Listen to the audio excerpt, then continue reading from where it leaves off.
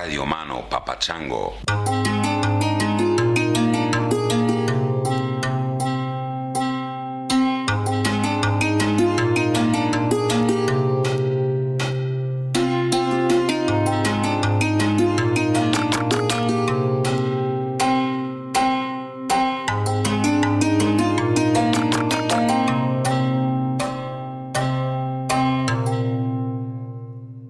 What's up? Here I am again, talking to this microphone like a crazy person, all alone in my apartment, just talking to myself. This episode is with the great Simon Rex. You may know him by the cut of his jib. You may also know him by his alter ego and Dirt Nasty. He's a rapper. He's a comedian. He's a goofball. He's an actor. He was in Scary Movie 3, 4, 5. He's been in so many fucking movies. I mean, every time I hang out with the guy, it turns out there are other movies that he was in. I should probably read his Wikipedia page is what I should probably do. But I tend to do the research way after it has any value. But anyway, Simon and I have become buddies. You heard us in the car going down to visit Stanley the other day. And my other buddy, Malcolm, we've been friends for years now. He's one of the producers at the Young Turks. He's a wonderful dude, super smart, super funny. He's a columnist for the, I don't remember, the San Jose Mercury Weekly Standard or some shit like that. I don't remember. He says what it is. But you can follow him on Twitter. He's a Culture Schlock. SCHLOCK. Yeah, he's a sweet guy. I really like Malcolm. Malcolm's the only person who sends me a Christmas card every year, and it's always a doozy. There's a photograph of the family, normally in some sort of hilariously strange, awkward situation. There's an explanation of what everybody's been up to over the year. It's very personal and sweet and old-fashioned, and Malcolm's the kind of guy that everyone's mother wishes that you had turned out more like. I think that's what Malcolm's like. Simon, on the other hand, is the kind of guy everyone's mother wishes that she'd had sex with when she was young. And I don't know what everyone's mother thinks about me. But we had a good conversation. It was fun. It was long. Went over 2.5 hours. We were setting records with this one. But yeah, we had a really good time. We were at the Young Turks studios in Culver City. And then we went to their end of the year annual party and ate some sliders. Sliders. That's a weird word for little burgers, isn't it? Sliders. Yeah. Anyway. I'm not going to talk anymore because this is the second podcast this week and you're going to hear me talking enough. So what I'm going to do is I'm just going to turn this over to listener Yasin Bara, who sent me a little recording that he made talking about why he thinks supporting the podcast is a good idea financially on Patreon if you can afford it. And I'm going to let him say that, so that I don't have to, because, I get embarrassed and bashful when I ask people for money. So I don't like to do that. I don't even like to suggest that people buy things. I'm such a shitty businessman. I was over at Reza Aslan's house this morning, and we recorded the podcast you may have heard in the last episode. Guy's got a beautiful house. Beautiful.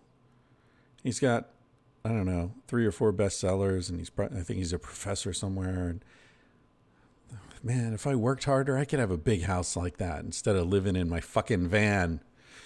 But I like my van. So by the time you hear this, I'll be in my van down in Baja, because I'm recording this intro Tuesday afternoon, and we're leaving at 5 a.m.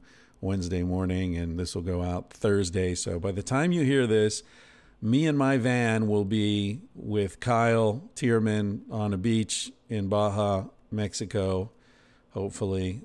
And So that's what I get instead of the big house. Anyway, this is Yassin Bara, and then from him we'll just go straight into the conversation. Thanks for listening. Hope everything's great wherever you are, and be nice to yourself. Hey, what's up, fellow tangentially speaking listeners? My name is Yassin Bara, coming to you from Winnipeg, Manitoba, Canada. Like you, I'm an enthusiast of the pod. Lately, Chris has been taking voice notes from people explaining why it is that they choose to support the podcast via Patreon, and I thought I would chip in my 2 cents in support of the fine work that he does. So for me, I think the reason that I choose to support in that way comes down to maybe the same reason why Chris himself chooses not to go the more conventional route of simply inserting advertisements into the middle of his podcast. And that is that I think many of the problems that we can all sort of readily identify in the world around us are a function of essentially corporate interests. And so even to the extent that most of us will go to polling stations every so often and cast votes in support of certain elected officials, and that has some bearing on the landscape around us. Even those elected officials are, of course, heavily subject to the influence of those corporate interests by way of lobby groups and things of that nature. So even more important than the actual voting that we do every so often then is the fact that every day we get up and we spend money out of necessity or otherwise. And the way that we spend that money ends up governing the sort of economic forces that shape the world around us. So every time we spend money at a McDonald's or a Walmart, we're sort of casting a vote in favor of the status quo, where corporations, big corporations in particular, have disproportionate influence on the world around us. And conversely, every time we spend money at maybe a local business or otherwise allocate our economic resources in a way that doesn't feed into the the sort of the large corporate forces, I guess, we are casting a vote in favor of a more sustainable world, and I imagine a world that we all as listeners of this podcast would prefer to live in. And the other sort of key realization I've made around this stuff is that in consciously allocating my dollars to a version of the world that essentially I want to live in, I end up feeling, a greater deal of agency. And so every time I make a purchase from a small business as opposed to, a big corporation or what have you, I end up feeling like I've exerted some small amount of control over the world around me. And so even in chipping in just a few bucks to the podcast via Patreon, I'm able to feel every month like I've, just in that small way, exerted a little bit of control and applied some of the modest economic power that I, as an individual, have, in support of Chris and his work and the various themes that surround this podcast, namely those of community, egalitarianism, collectivism versus the prevailing winds of tribalism and sort of divisiveness that are a result, I guess, of the corporate interests that we were speaking about earlier, I guess. So that's my 2 cents. Hopefully this strikes a chord with somebody who then goes on to choose to give even just a couple of bucks that they can afford every month to keep this thing going. So Chris, keep up the great work. Thanks very much. I've been accused of. All right, I'm here in the palatial headquarters of the Young Turks. Nice word. Palatial. Yeah, I use that word a lot. Do you use that because that's my word, or you just... No, that's not your fucking word. No, I mean, I didn't man. make up the word palatial. I've been using that word since you were wiping... No. Since I was wiping my own ass? I was going to say shitting in your pants, but then it came out wiping, and it's like, you probably still do wipe your own ass, don't you? I still, okay. He may still shit in his pants also. No, actually, he's got a nurse now, so maybe that's what it is. Since I've been wiping my own ass, all right. Way back in the day. No, that's one of my favorite words, by the way. That's just... Palatial. It's amazing. I did see that you did something recently. Palatial regalia. It was a short regalia, that was the other one. I used 2 words and made a short film with my buddies about overusing those words obnoxiously, so I'll show it to obnoxious. That's a good one too. Good. Several syllables to describe our. What is that? Can you tell me what that means? It's a synonym for palatial, but it's really? more obscure. What was the word? Sybaritic. Really? Sybaritic. See, now that's just pretentious bullshit, right? Right. That's exactly what I'm going for. Yeah. I think palatial is within the realm of non-pretentiousness. The problem with palatial Sybaritic, that's crossword puzzle, SATs, shit. The problem with palatial is that it's spelled with a T instead of a C, like palace. So people misspell it a lot. Right. So like glacial, palatial. Right. Exactly. And then with glacial, you get into the problem of Arctic and Arctic. There's, English is a minefield. Yes, as someone who taught English for 20 odd years. Well, the thing is, when you start teaching English, unless you studied it, I mean, you just taught it because you knew English, right? I learned it through teaching it, basically. Right, because once you start teaching, you're like, oh yeah, we do conjugate verbs, I guess, just like everybody else. Well, I didn't even know what conjugate meant when I started teaching English. I didn't know the difference between an adverb and an adjective. I had no fucking idea.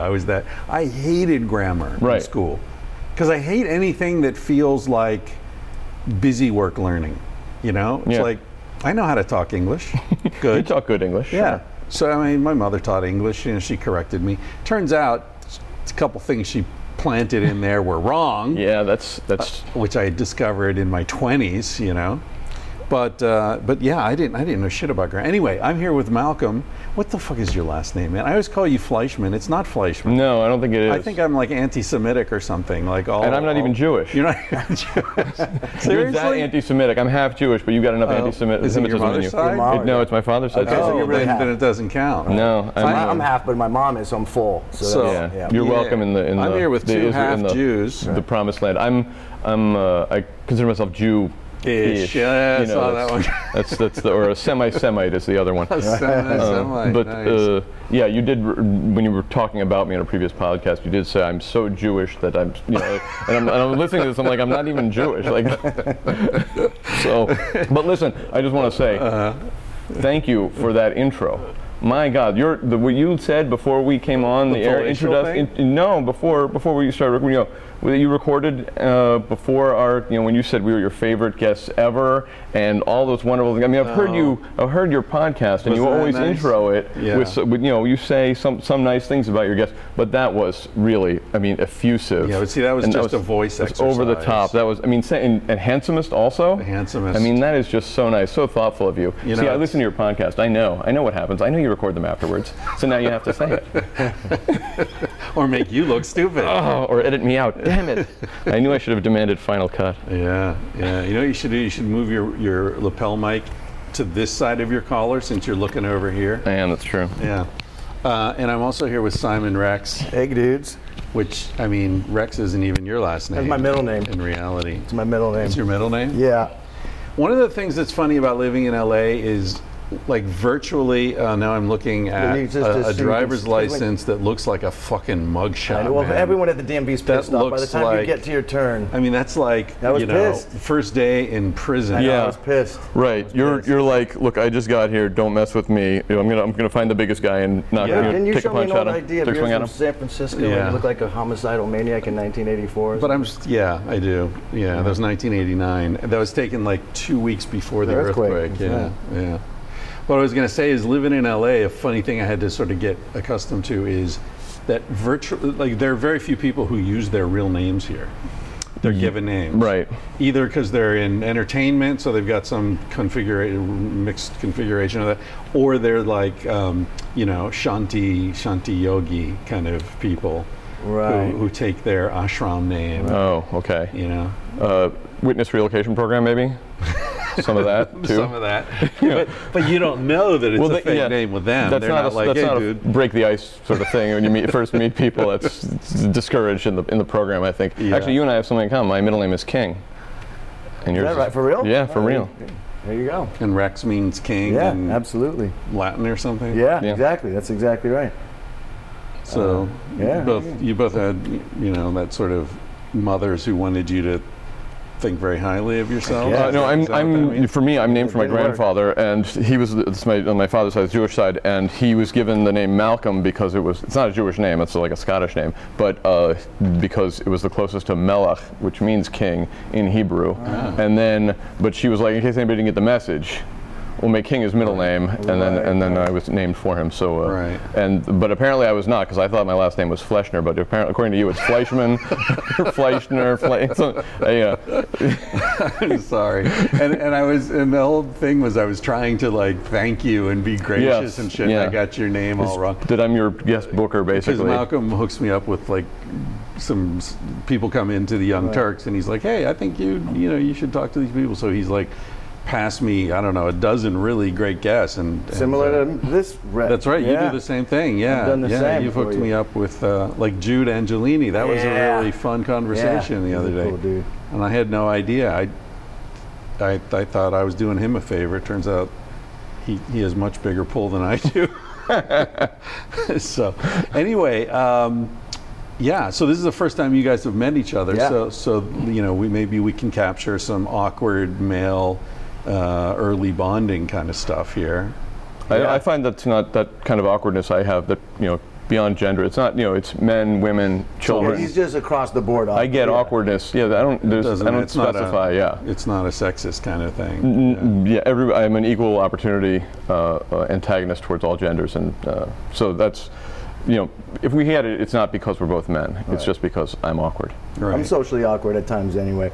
If you don't mind me asking, what is it? Is this, do you produce the show here? Like, I'm walking in blind. Yeah. Do you exec produce? No, I'm a producer. I'm also a host. The Young Turks, for your viewer or your fans who don't know, is an online news show. It's the largest online news network in the world, as far as we know, and it's progressive, unabashedly so. Our host Cenk Uygur was on MSNBC for a while, but he parted ways with them because he was too liberal, and he was critical of the Obama administration from the left, and critical of them for drone strikes and that sort of thing. So that was not kosher with the MSNBC people. So they parted ways. But he's been doing this show for 15 years now, or something like that, some version of it. And it started in his living room of his studio, or one bedroom apartment in LA 15 years ago. And he started with Ben Mankiewicz, who's a host on Turner Classic Movies, if you know, and whose grandfather wrote Citizen Kane. But I'm going far afield here. So anyway, but what we do is a daily news show, 2-hour news show, Monday through Friday, and then we have a bunch of other peripheral shows, and it's all online. I produce certain shows here. I produce our interviews, which is why when we have people who come in for interviews, one-on-one interviews with Cenk, that's when I meet them. People like Michael Wood, Kelly Carlin, Reza Aslan, et cetera, and then if there are ones who come in who I book for him and prep for him, and I'm reading up on their bios or whatever, and I think they'd be good for you to talk to, I send them your way. And then I also head up our Facebook Originals program, which is, as you may know, Facebook video is very big right now, and so we have invested in Facebook. But when you make videos for Facebook is different than for YouTube, because as consumers, I'm sure you're aware that on YouTube, typically you want something, you seek it out, how to screw in a light bulb, and then you'll get a video that you're looking for. Whereas Facebook is more like the tide. You just scroll through your feed, and whatever it just comes in, and it starts playing, and then they try to hook you. So for Facebook video, you have to try to grab people's attention and hold on to their attention. Whereas with YouTube, if they're coming to you, they probably already subscribed to your channel, or they already wanted to see something that you do because they sought it out. That's not universal, but because sometimes people send links and all that sort of thing. So is it like clickbait, or how do you? Because I actually don't use Facebook, so I don't know. Like you said, you scroll by, and then I don't mean to sound like a pretentious asshole, but I really don't. That's like I don't have a TV from the 90s. You know what I mean? But I really. I don't have a cell phone. Facebook scares the shit out of me. But is it that you scroll up and that you see a still image of the video, or is it the title? Like, what would grab people to stop? The video starts playing. Okay. Yeah, they started the autoplay within the last couple of years. Yeah, right? It just starts playing, and then you get sucked in. Right. And so the videos, instead of doing instead of grabbing with the headline or the title to entice you, the 15 ways that to make your lover scream, number 7 will blow you away. They just try to grab you with the visual, with the moving image, and then hold on to you. And you're not really allowed to use like bouncing breaths and stuff on Facebook. That doesn't. We don't have a whole lot of call for that being a news show, like Doesn't we're matter. talking about Doesn't matter. Syrian civil war, and we're going to What do open they with have to do with selling trucks and beer? Nothing. yeah, it's a good point. No, I don't. I think there's probably some line that's drawn, and the Facebook people, just like the YouTube people, decide where that line is, Yeah. and it's somewhat arbitrary, and you don't find out until afterwards. That's not one line that we push typically. Yeah. We have other lines that we. Or boundaries that we push that we get in trouble for. What do you push? Well, specifically with YouTube, of late, YouTube has started demonetizing videos that are controversial in any way. So if you talk about terrorism, or you talk about pedophilia, you talk about whatever, then they're not advertiser friendly.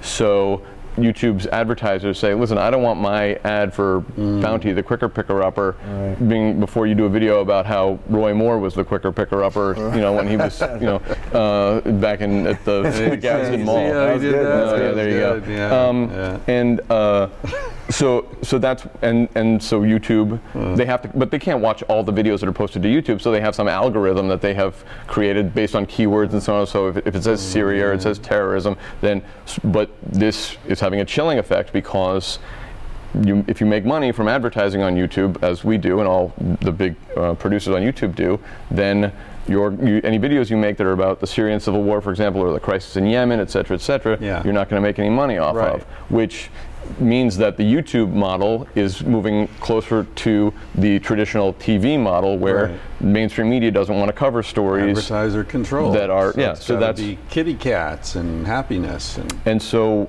as a company at the Young Turks, one of our challenges is to, because we have, if we're depending on YouTube and they're going to demonetize controversial content, that's like almost all we do. Like not exclusively the Syrian civil war, but we do a lot of that, and that's going to be a problem for us.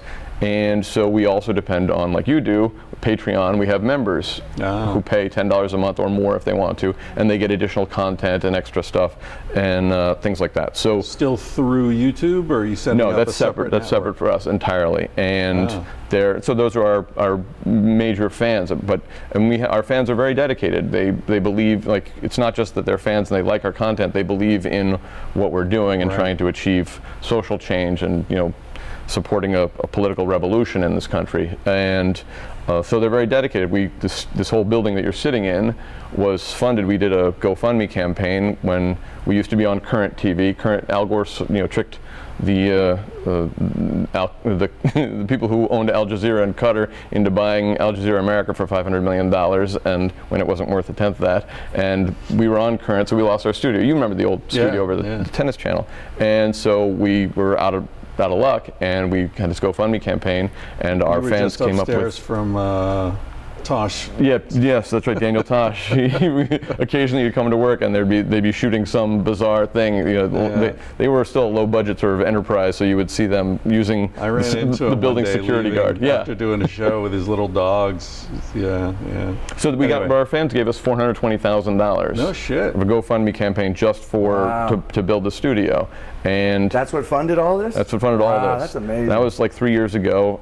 And then just this past year, we did another campaign to hire a bunch of investigative journalists, because the newspaper model, all these sorts of for investigative journalism, even TV, 60 Minutes and the like, is collapsing. They can't make money. So we wanted to do more investigative journalism, and we did another GoFundMe-like campaign, and we got $2 million from our fans. And you got iguana money. And then iguana money. There's walking around money, there's pocket money, and there's iguana money. We have, as I was showing Simon, we have an iguana in the studio whose name is Marijuana, who was left as a small iguana on our doorstep. Who came up with the name? Did your fans participate I think there was a poll. We had a number of ideas in the poll, and Marijuana was the winner. But so the TYT Lizard has his own Twitter account and everything. But our fans, he only had a little terrarium. He was growing, so we looked to our fans again, and they came up with $5,000 to build him this new enclosure and feed him, because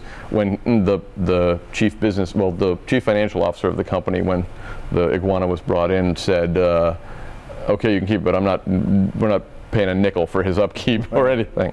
And you told me earlier that the iguana eats kittens. Where do you get the kittens? That's actually but only live. Something that surprised me. Yeah, we get them from the InfoWars them guys. First, but he wouldn't eat them. They have the extras that they don't kill over at InfoWars. They give to us. Oh, that's great. No, it's a vegetarian. I thought it would eat bugs or something, but no, it's all fruit, and it's fascinating to watch it eat. I recommend LA, it. very Yeah. He's a hipster vegan. iguana. It's macrobiotic, Smoothies. no gluten. He's a gluten-free iguana. Yeah.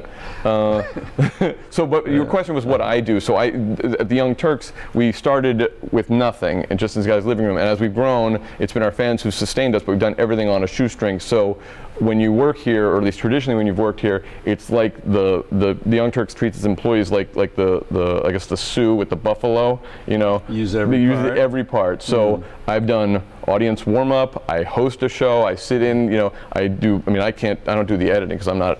But I book shows. I prep the hosts. I prep the guests. I used to produce when you started with the first time, Chris, you came in with us. You were on a show called The Point, right. which was that's how I got hired, was producing The Point, which is a weekly talk show, panel show, and so I would book the guests, and so we don't do that show anymore. But so I do all these different things. The Facebook videos we do, that's our only scripted material that we do. Everything else is off the cuff. So we have a 2-hour news show where our hosts, we have no teleprompters. They just talk about the news. And when people from traditional news come and see us, they're like, "Where's the teleprompter?" We say, "No, we just talk," and right. and a lot of them are just news readers really more than they are journalists, and they're like and you can tell when their teleprompter goes off because they freak out. I could tell too as I watch, just as a fan. That's what I like about what you guys are doing, is it seems just so raw and real. Yeah, that's what our fans. It's authentic. That's our fans. It's kind of like the podcasting of video in a way. But it's also, we give. It's not like we don't tell you the bare bones of a story or whatever the news story is. We'll tell you what's in the tax bill, and we're recording this as the Republicans are wrapping up their tax bill. For example, with that story, we'll talk about the tax bill and what's in it, what's not in it, what the negotiations are, and then we go to the commentary where we explain why it's so terrible.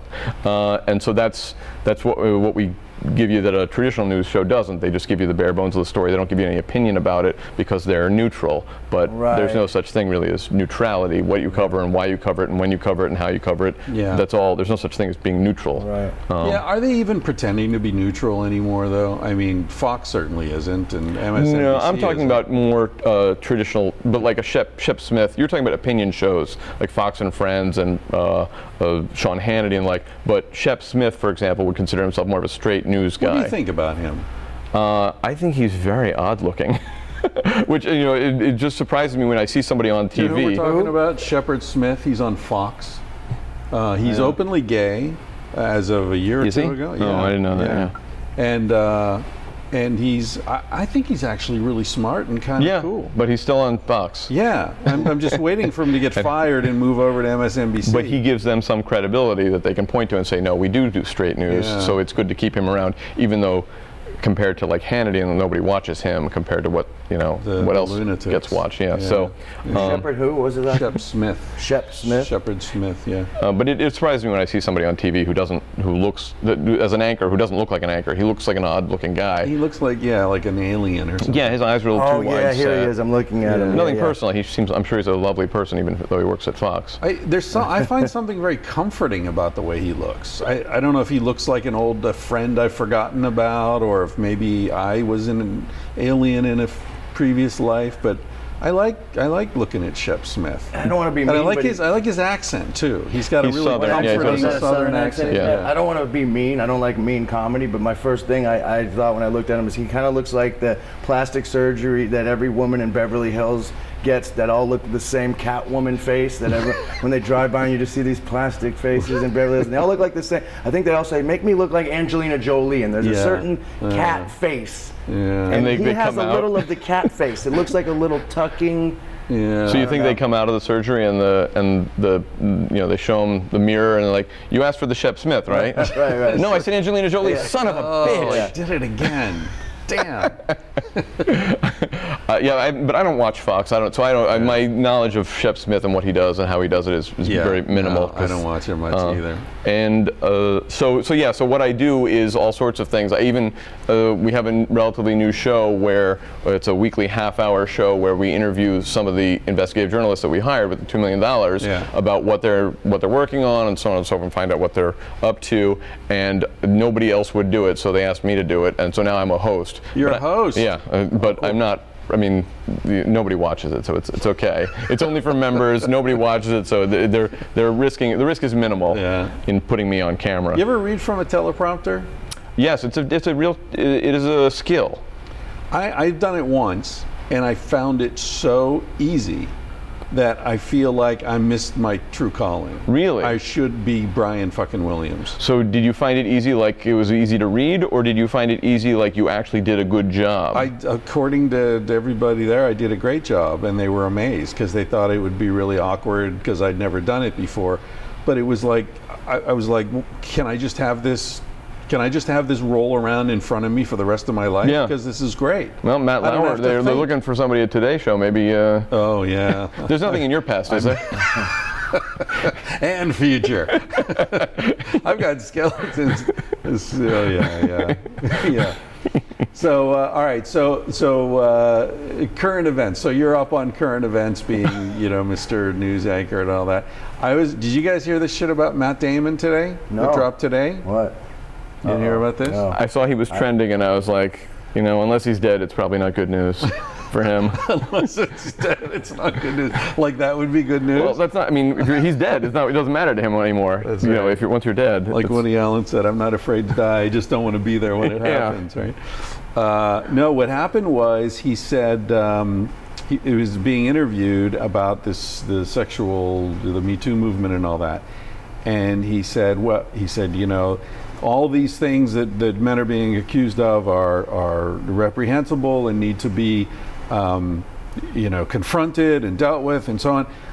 But, there is a difference between, putting your hand on someone's butt when you're getting a photo taken and raping a child, right? So, I mean, we need to make distinctions about these things. And he is getting totally hosed for saying that. That there's a spectrum, and that there's a spectrum. How dare he say that I'm reaching into my bag to pull out my phone, because I don't want to I don't want people to think I'm just pulling this shit out of my ass here. You're almost better up just not. You can't say anything. I think it's so check it out here. This is on HuffPost. Alyssa Milano educates Matt Damon after his horrid response on sexual misconduct. Yeah. Wow. And just check out the tone of the way this is written by Carla Herrera. Actress Alyssa Milano taught a master class on the problems of sexual misconduct Friday night. Her student, Matt Damon. Damon raised more than a few eyebrows this week when he suggested that sexual harassment and sexual assault, quote, shouldn't be conflated, unquote, then gave examples of how he and others should handle different levels of sexual behavior in an ABC interview. Here's Damon.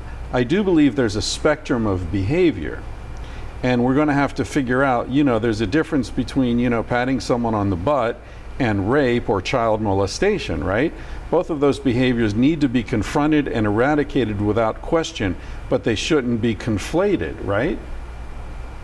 You done, or you have more? You want to read more? No, that's it. But that's what he said that has gotten him, like, he is a fucking idiot. First thing on this, you're absolutely right.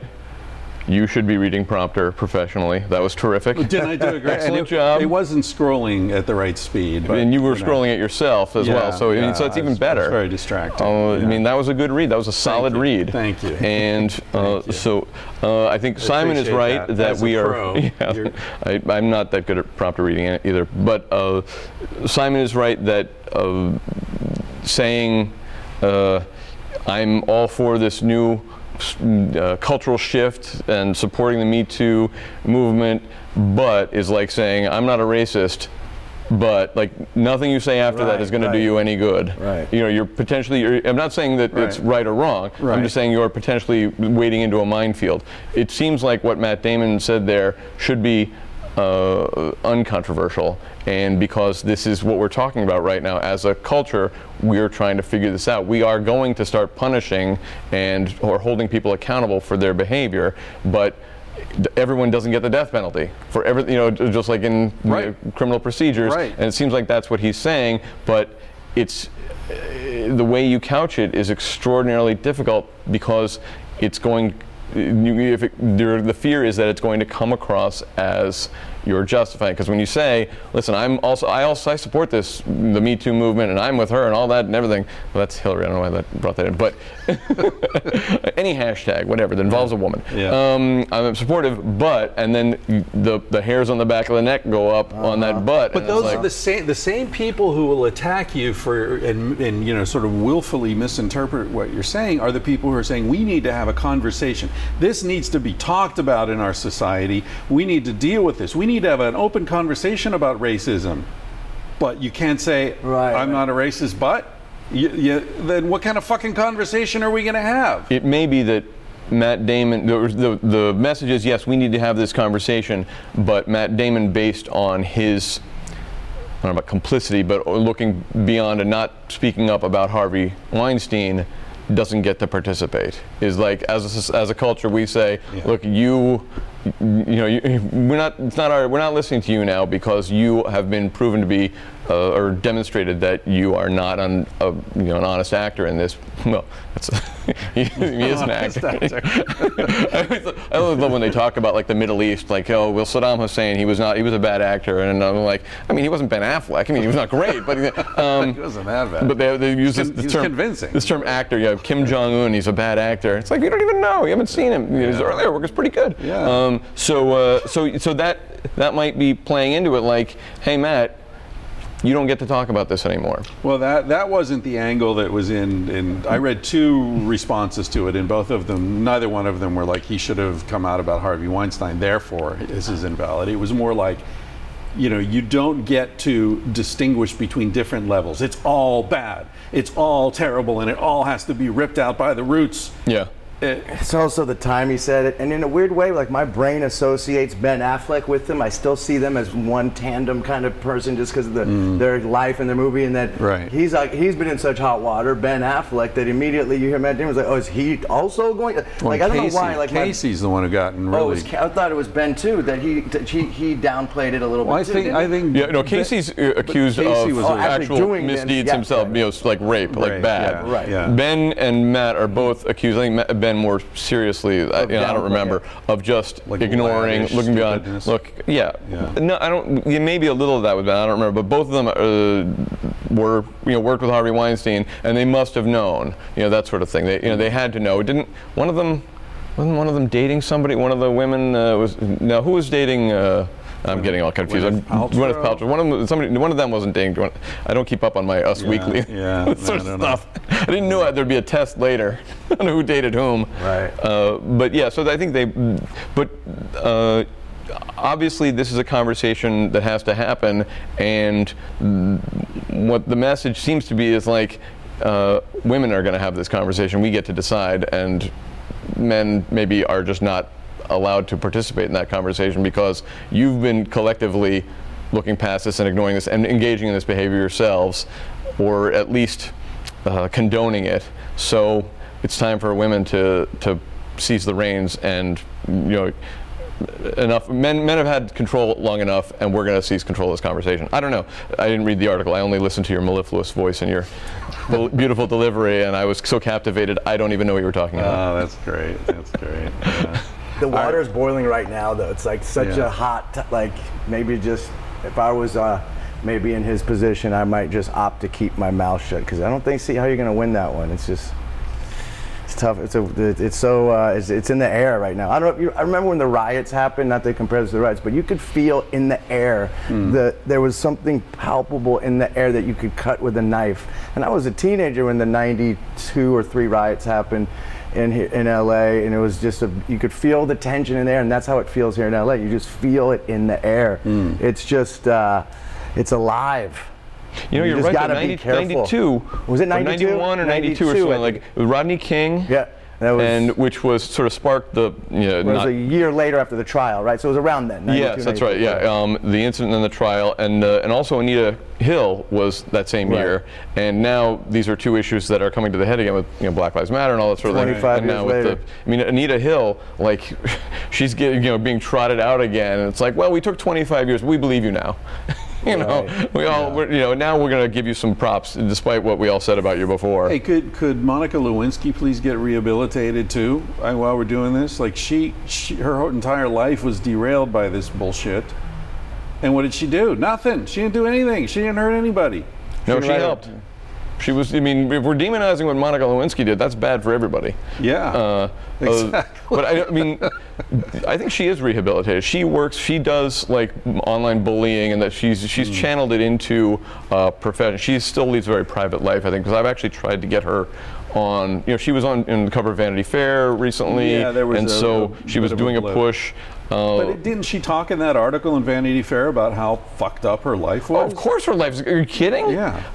I read an article at the time in the Washington Post about this woman like in Nebraska, somebody who worked in marketing, whose name was also Monica Lewinsky, and her life was ruined. Monica Lewinsky, that was devastating. That was it. Unbelievable. For her, in terms of the punishment not fitting the crime, there was no crime. Well, she committed no crime. But now she's definitely empowered and sort of funneled her life in a direction that is taking her experience and learning from it and trying to teach other people that. And you know what she has? Credibility. She has credibility when she talks about people's lives being destroyed, like online, and ruined by the media and the way just how horrible people are. Isn't it funny though? I mean, online. I'm not equating Monica Lewinsky with this, but I don't remember. Sort of early on when I sort of had a Twitter thing and entered that world. I don't remember what I said, but I got a bunch of shit from some people. And it was really like scary to have like 20 people like, I can't believe I'm so disappointed in you, and I thought whatever it was. And it like really like, oh fuck, and I had that sort of instinctive reaction to it, as the same way as if you're in a party and suddenly 20 people are looking at you and saying, what the fuck are you doing here? Who invited you? Is that kind of feeling? And then I realized I could just like tune out, and it all went away. And then a week later, it was all over, and it was like it never happened at all. It's a weird thing where it's kind of real and unreal at the same time. It burns very hot and then burns out. Well, and it also takes place in a world that isn't three-dimensional. It's not here. It takes place in this other dimension that's like, who gives a shit? Well, you can also mute it and never have to see it. That's what I'm saying. They have no idea it's even going or on. Turn off your fucking phone and go camping for a week. It's over. It doesn't have any impact on your life. It's like voodoo. If you don't believe in it, it's not true. It can't hurt you. Right. And I had an ex-girlfriend say she was going to put a hex on me, and she's like, I got a witch, my friend's a witch, and you're done. And I go, your powers are useless against me because I don't believe in that shit. And I just laughed, and they tried to put some hex on and they tried to put some hex on me, and I didn't believe it. It's not true. Doesn't matter. Yeah. Can I live your life for just like a week? Yeah, you could. Oh, you want You hexes? probably wanted to. You probably I want to have such authentic experiences that women are so angry with me they want to put a hex on me. I was about to say, you probably Mostly wanted what I get is just like, you were supposed to take out the bins. Yeah. The garbage came and I had to get up early and do it. You wanted my life in my 20s. Yeah. Not as exciting nowadays. Yeah, you're here with me. Yeah. That was the highlight of my week. But just like, to look back and be like, oh yeah, the one who put the hex on me. Yeah. Maybe her hex was for your life to get boring and have to do podcasts with people who aren't interesting. Yeah. But true. But going back to what you're saying though about the comment, like half the time too, I don't know if I've had this experience. Half the time you get a negative comment, if you do explore it, they go, I'm just fucking with you, man. And you don't hear the tone of voice. It's just like any text message you get. It's not what you say, it's how you say it. And a lot of the times it might not be that serious, but you just can't tell, and you just immediately, it's a weird human instinct to react to the negative. Like if on my social media, I could have 100 good comments, but that one negative one, that's the one I'm looking at, and that's the one that makes me feel something. Yeah. It's a weird human reaction. It's a strange thing, isn't it? It's like a self-defense mechanism, a survival mechanism. Tuning into some primitive thing that we have. even though it has absolutely no impact on our lives Right. other than what we invest Right, in it. you right. know? Well, we don't have any experience with this because the things that people will say to you anonymously online are so much more horrible than anything anybody would ever say to you in person. Right. And so you never had, I mean, like, I tell my kids, when I was your age, I couldn't, even if I wanted to, I couldn't get into a huge argument with somebody I've never met who lives in Right. Kentucky. I don't know how I would do it. I'd have to call like random numbers. It just couldn't happen. And but now it's possible. One thing that reminded me of that I think I was inured to it a little bit was because I used to be Inured. Good word. Good word. Yeah, I'm sorry. Well, I want to learn some of these words as we go along. I'm not going to pretend to know. What does that mean? Inured means like you build up a defense against it. You become used to it, and so it doesn't bother you anymore. How do you spell that? I'm sorry. I-N-U-R-E-D. Okay. Oh, it's one word. Yeah, Okay. inured. It's always you become inured to something. Okay. Because when I was in my 20s, you were having hexes put on you by the women you had cheated on or whatever. I was an escort in a women's clinic. Abortion clinic. Yeah. God, I thought this was going. Yeah, I somewhere know. When you say different. escort, when you start with escort, in a woman's sounds great, and then it goes. Although, I mean, and I'm not. I don't want to. Don't draw any conclusions. I did meet a lot of women.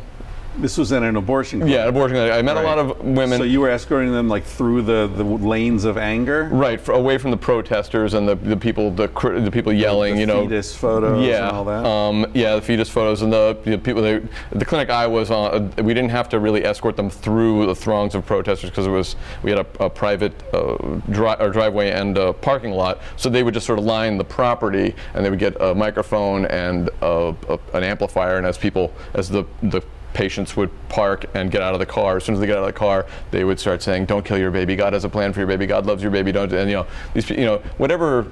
It was always on Saturday mornings, and any day you get up early on a Saturday is a bad day anyway. But you're also going to get an abortion.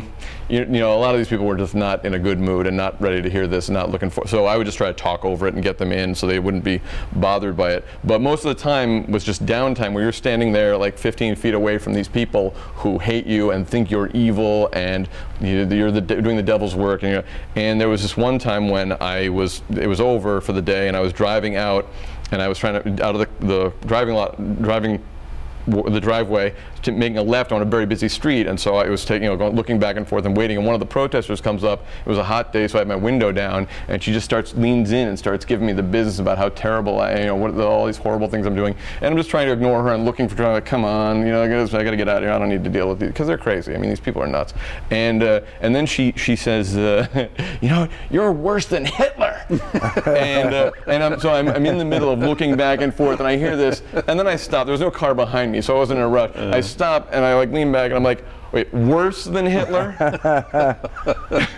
Worse than the worst mass murder of the 20th century. I'm not like as bad as Hitler or Hitler-esque. Right. I'm worse than Hitler. Yeah. So like, you only have one jail cell and two people, and you can only put one of them in jail. Yeah. Hitler or me, and you're like, sorry, I got Hitler. You got to go because you are worse than Hitler. So I have these experiences. These people just saying horrible, terrible things to you and about you, and that you would just you'd be confronted by and have to deal with it and ignore it. And it became sort of comical because they're these crazy religious types, and we would just sort of make fun of them. And it's a lot of dark humor among the escorts at the abortion clinic. Wow. A lot of dark humor with firemen, with cops, with doctors.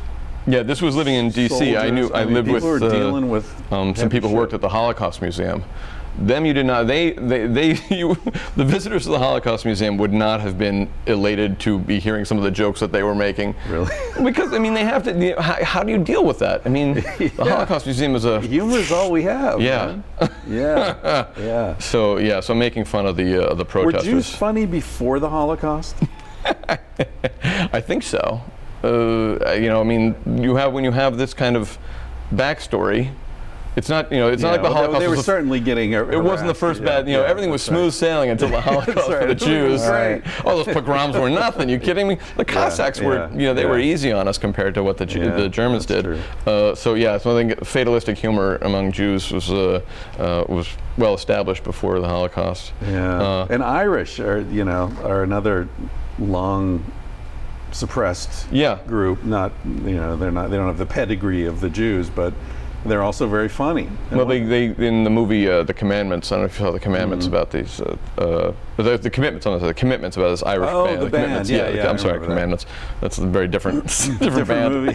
Different group. Commitments. Yeah, where they describe themselves as the Irish or the blacks of Europe. Yeah. And yeah, so they got and yeah, there's a lot of dark humor involved. Niggers of the North is the phrase. Yeah. Right. But I was not going to say that. Yeah, you wouldn't say that, right? I'm not one. I can't. I don't have the immunity on that like you do. You can say whatever you want about. I don't know. Can you say that if you're Irish? Does that give you immunity to say that? I don't know.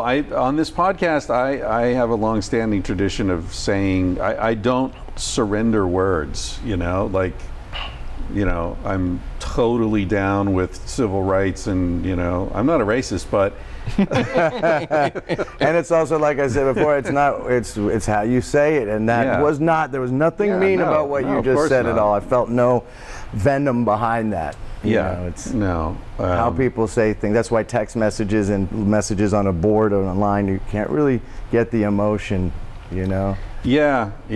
I get misunderstandings all the time, like a constant miscommunications with my friends about a text because you just don't hear the tone. So you have to almost use like a little emoji after to like show that you're joking. It's better to just pick up the phone and talk. Isn't it funny that texting is like the latest, the most recent, most modern communication system, and it's probably the worst? Yeah, and it's going backwards to like writing a note to somebody, and not even handing it to them with any facial expression. Right. I think about this. I mean, obviously, I'm anti-progress, but I mean, I don't know if either of you guys, did you guys grow up with phones on cables? How old are you guys? Yeah. What do you mean? Of course. Yeah, I'm like push the button and shit. Right. Yeah, I mean, push the button, rotary phones. Oh, you remember rotary? Yeah, I remember rotaries. Yeah, Louis C.K. had a good bit on that. going on in your phone. Wait, we're not allowed to talk about Louis C.K. anymore. He doesn't exist anymore. He's being whitewashed from history. But those phones worked. You could hear the person on the other side. It was great. Yeah. They came through loud and clear all the time until you hung it up. I got this fucking thing. I can't hear a word anybody says. It's like, what kind of progress is this? I feel guilty when I don't understand someone with that. I try to pretend like I understood. Me too. But it's not my fault. Yeah. But yeah, you're right. But it's like, companies, when you call and you have 18 menu choices and they say it's for your convenience. It's not for your convenience. This is not. This is not easy. Your convenience. No, this is to save you money. This is because it's easier for you, and you can make more money off of us this way. Although it is. The kind of thing you just forget about now is that you couldn't used to just call somebody on the other side of the country or even other part of the state very inexpensively. It wasn't free. The idea of telling, would say, well, hurry up because it's long distance. Like my kids, we don't know what that is. And also if your car breaks down in the middle of nowhere. Look, here's a couple of things, because I recently tried to go back to a flip phone, just said to be in the moment and not be a slave to these smartphones. And I realized really quickly there was a few things that we really do, quote unquote, need while driving. One of them is your navigation. Yeah. It's a big one if you don't have it in your car. But another one, we used to do it just fine. No, you're right. Know where you're we right. were going. You used to do it just fine. I'm gotten used to it. Yeah. Another one is my music, and the other one is a camera. You have your music in on my your phone? Yeah, I got all my music in my phone. I'm not going to bring an iPod as well, and the camera. Those are three things that now I'm pretty dependent on. That throughout the day I will use several living times. with that camera. Yeah, that's true. That's true. It's become an actual job for me. Going backwards a little bit, I remember, I just had a memory when you were talking about it a minute ago. I remember when the touch tone phone, home phone first came out. This must have been the late 70s, because an early memory, I was born in 74, and I remember like my family going, oh look, and it was a big deal. This was like, must have been mid to late 70s. Yeah. And it was a big deal to have a home phone with a light up button that you could quickly. And I remember my family gawking over it. And I remember the first VCR was, whoa, you could watch a movie at home and record off of HBO. You could hit record and record, Eddie Murphy Raw and watch it again later. Yeah. It's crazy. I remember those. I remember when caller ID first came out, and it was an external box you put next to your phone line that plugged in that would show who was calling. Oh my God, I can see who's calling me. That was a big deal. It was a revolution. It was really good for you because all the voodoo. Right, all the voodoo. You had a lot of ex-girlfriends you needed to weed out. Yes. But yeah, it was the experience of picking up the phone and not knowing who was calling was standard. That was every call. You never knew who was calling. Now, Well, you it's still like. answer hello, and you know who's calling. You could see the name. You're like, hello, I know it's you. Like, But now, if you don't know who it is, often you won't answer. Like, I don't know that oh number. my God, never answer a random number. You're Right, kidding so me? that was the How often universal. is that going to be a good call? It's always sales. 9 out of 10, it's Right. not going to be a No. good call. If it's someone who you actually want to hear from, they'll leave a message. Yeah. Yeah.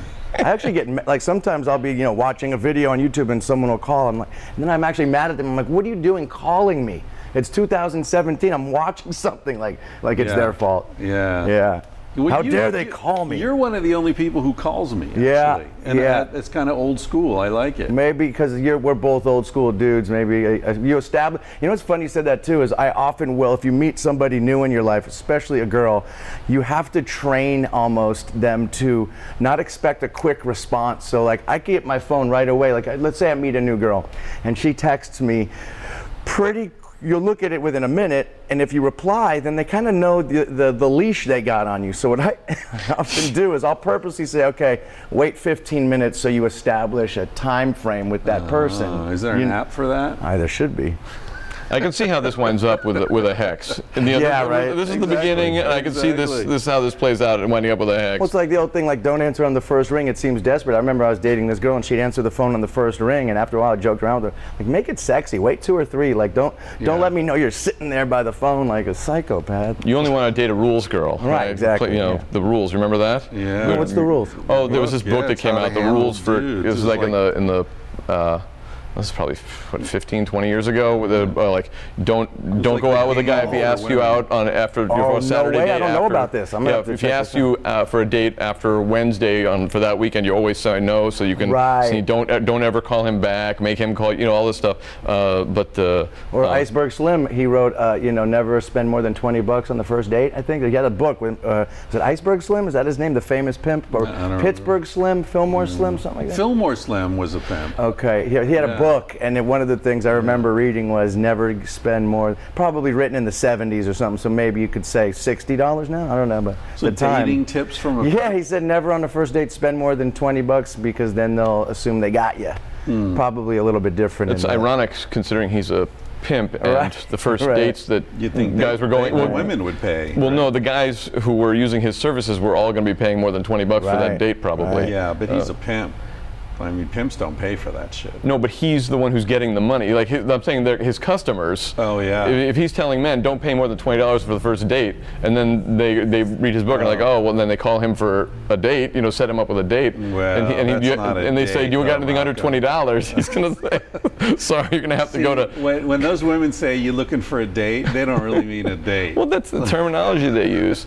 I got. Oh, sorry. Go No, ahead. go ahead, I man. got a friend. Squeeze this in because it's kind of entertaining to me, at least. I got a friend who's an actual pimp. You might want to have him on the podcast sometime. Yeah, sure. He's an actual pimp, but he's a businessman. But he somehow ended up Booking. yeah. He'll have the best stories. And he's the nicest guy. He's like a Jewish guy I know from Miami, like totally normal dude. And he moved to Vegas to UNLV on a scholarship, and somehow was surrounded by the culture of pimping. And all the pimps were like, "But you're a white boy. You can't pull it off. Like there's no white boy." And so he made it his mission to pull off actually being a pimp. He's a multimillionaire In Vegas? No, he moved back to Florida, but he owned Reality Kings, which is a huge porn yeah. company. Oh, yeah. Then sold it. He just bought a house off my buddy in Malibu above Nobu for $7 million, and I got him the house, so I got to commission the deal. And my friend, he's a very successful entrepreneur, and he became a high-end pimp, almost more of a madam, but the guy version, because he wasn't on the streets with the you pimp picture, but he has a bunch of women at his disposal for high-end clients that he flies around. And I said, how much do you pay them, if you don't mind me asking? And he just held up a zero with his hands. What do you mean zero? What do you pay them? Nothing. I said, well, what do they do it for? He goes, I pay their bills, I get them their car, I put them in a place, I'm their father. I pay for everything for them. Anything else is on them, but I do not hand them any money. I give them the lifestyle. I said, dude, I almost want him to do your podcast so I could find out more about his stuff, because I feel like I'm bothering him. He can talk about this isn't illegal? I don't know. Maybe. I mean, I think it is because it's in You might have Florida. to cut this out. In Nevada, it's probably not, right? Yeah. But Well, so now, prostitution's not, but I don't know about pimping. So now he does more of the webcam stuff because that's where the money is, I guess. So he has a house full of beautiful women that are doing the streaming webcam, and he makes a fucking killing. Well, you know, Chris, if you change your mind about taking on sponsors again, there you go.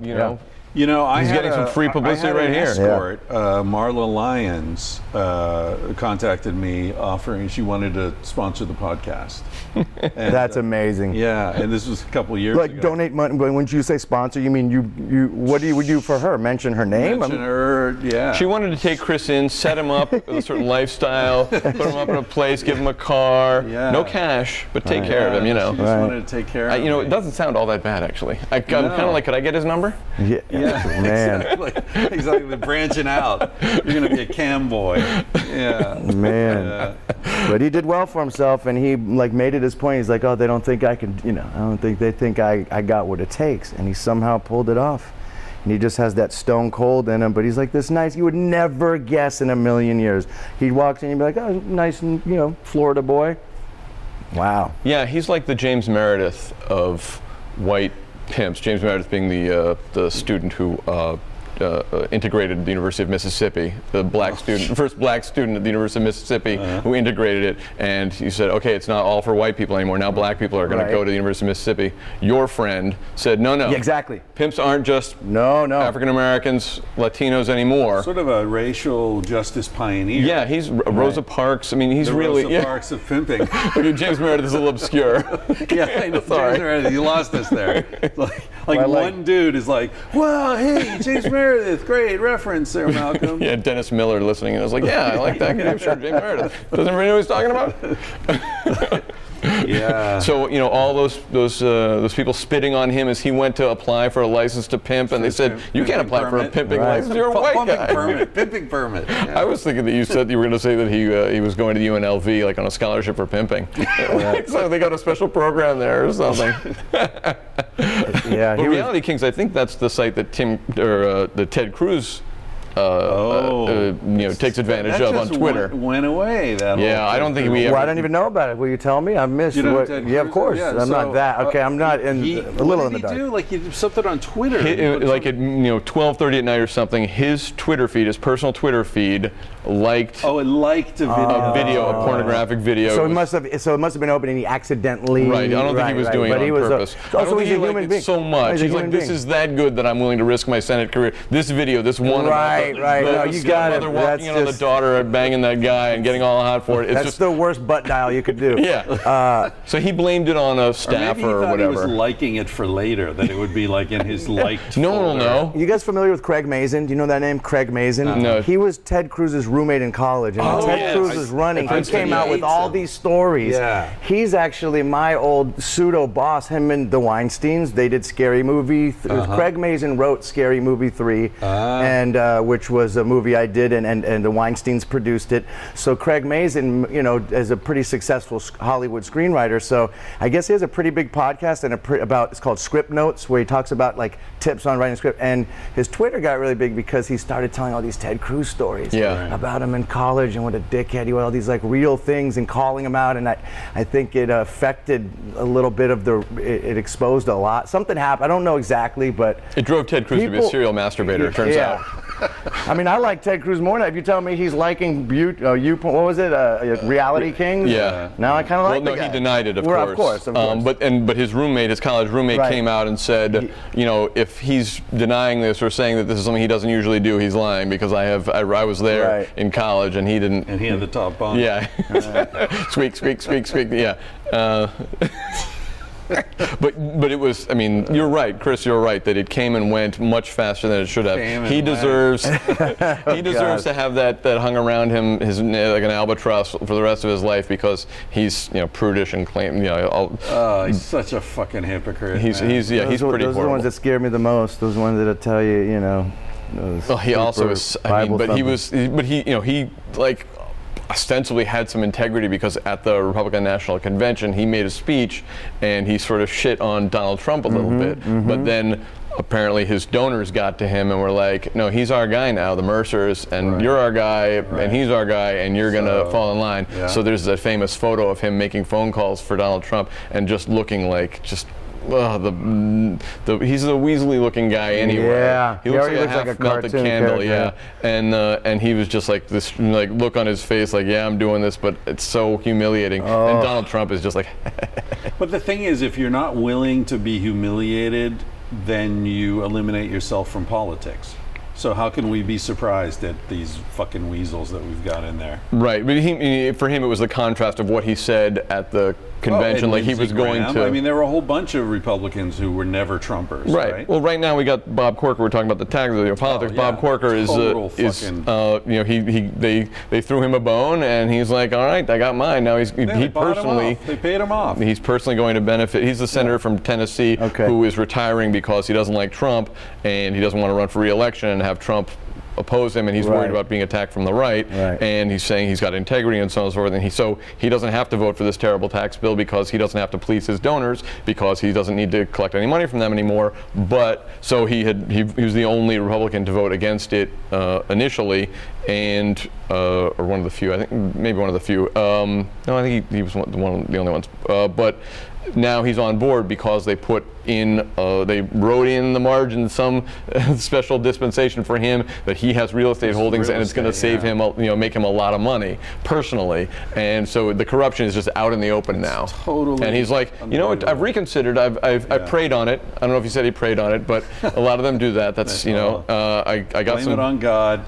Didn't Roy Moore say he was going to do some praying after to get him, like he said, it's not over after he lost? Yeah, he's saying he can't believe he's going to God go. would have. Right. Yeah. I like this is going good because I noticed that Malcolm sees the blank look on my face when you mention some random politician. Then he feels he needs to explain it. Therefore, the listener who might not know is now. So I get it. That's good. Well, I know I'm and it's looking okay. at you, and you totally are saying, I I'm have on board. no I know, idea, but you're giving me a look like I'm going to pretend I don't know, so Malcolm will explain for the listeners. There we go. So meta. Yeah, this is great. We're operating.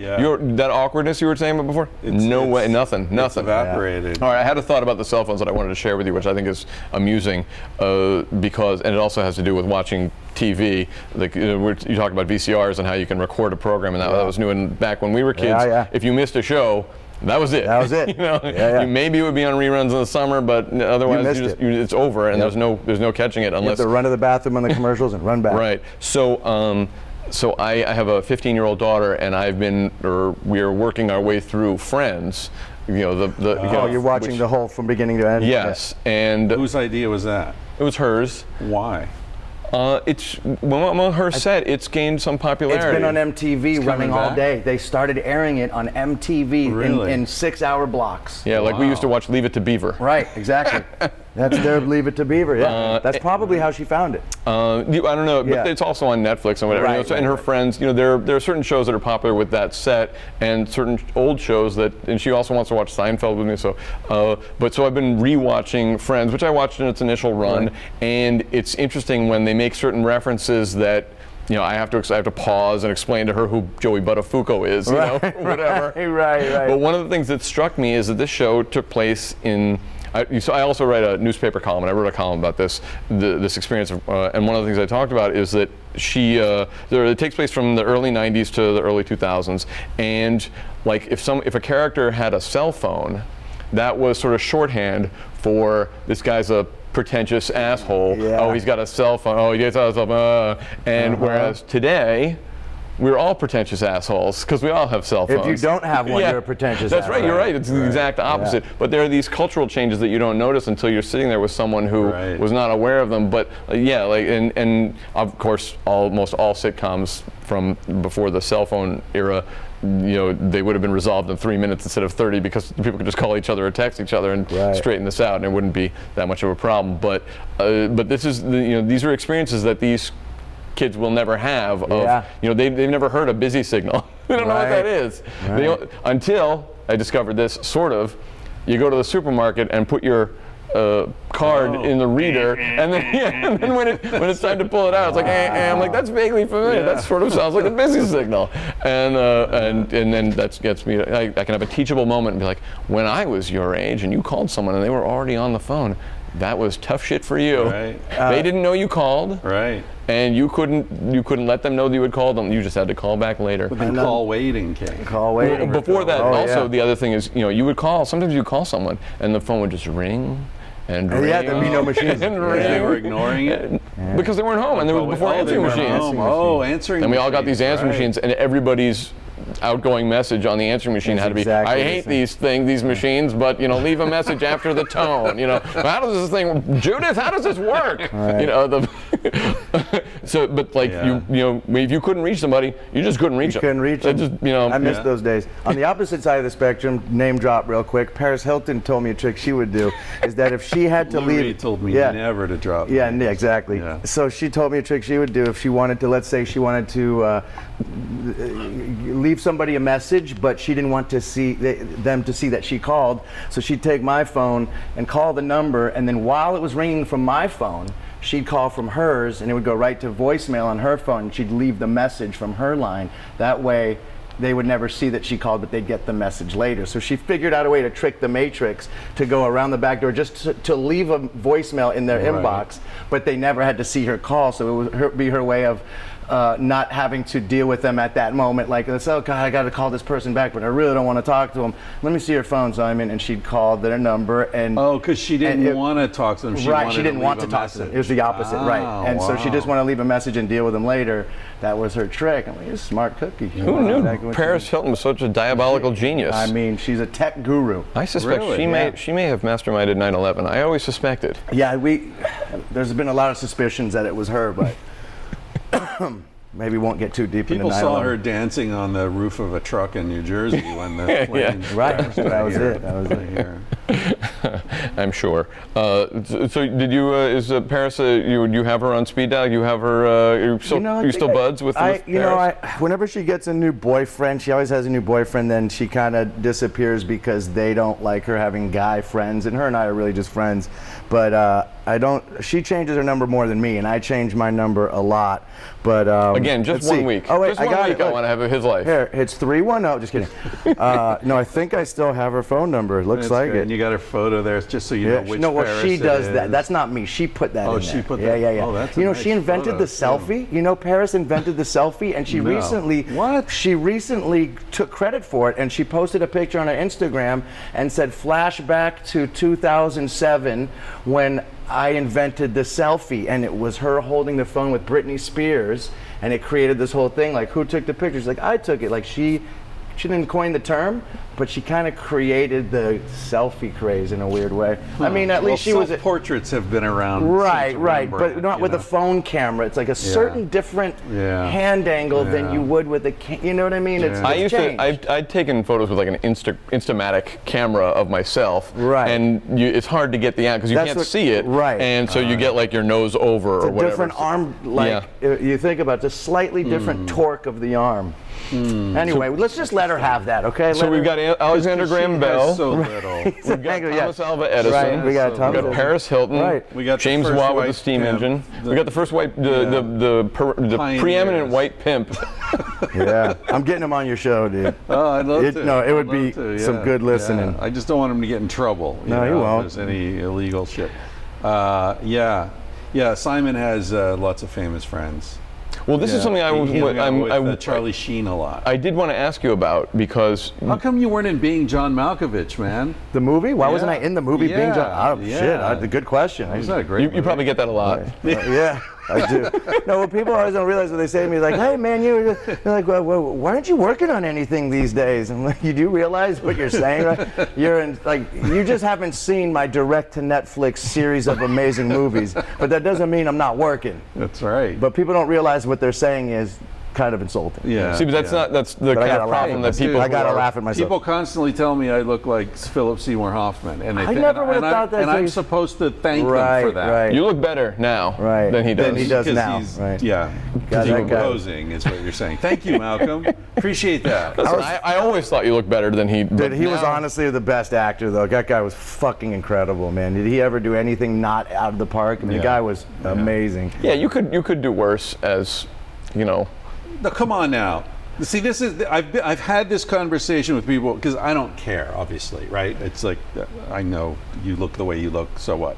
But people say that to me, and I'm like, oh, you mean the sort of overweight dead actor, because it's funny. Yeah. And then they're like, oh, come on, he's a great actor. I'm like, But you didn't say I'm as good an actor as Philip Seymour Hoffman.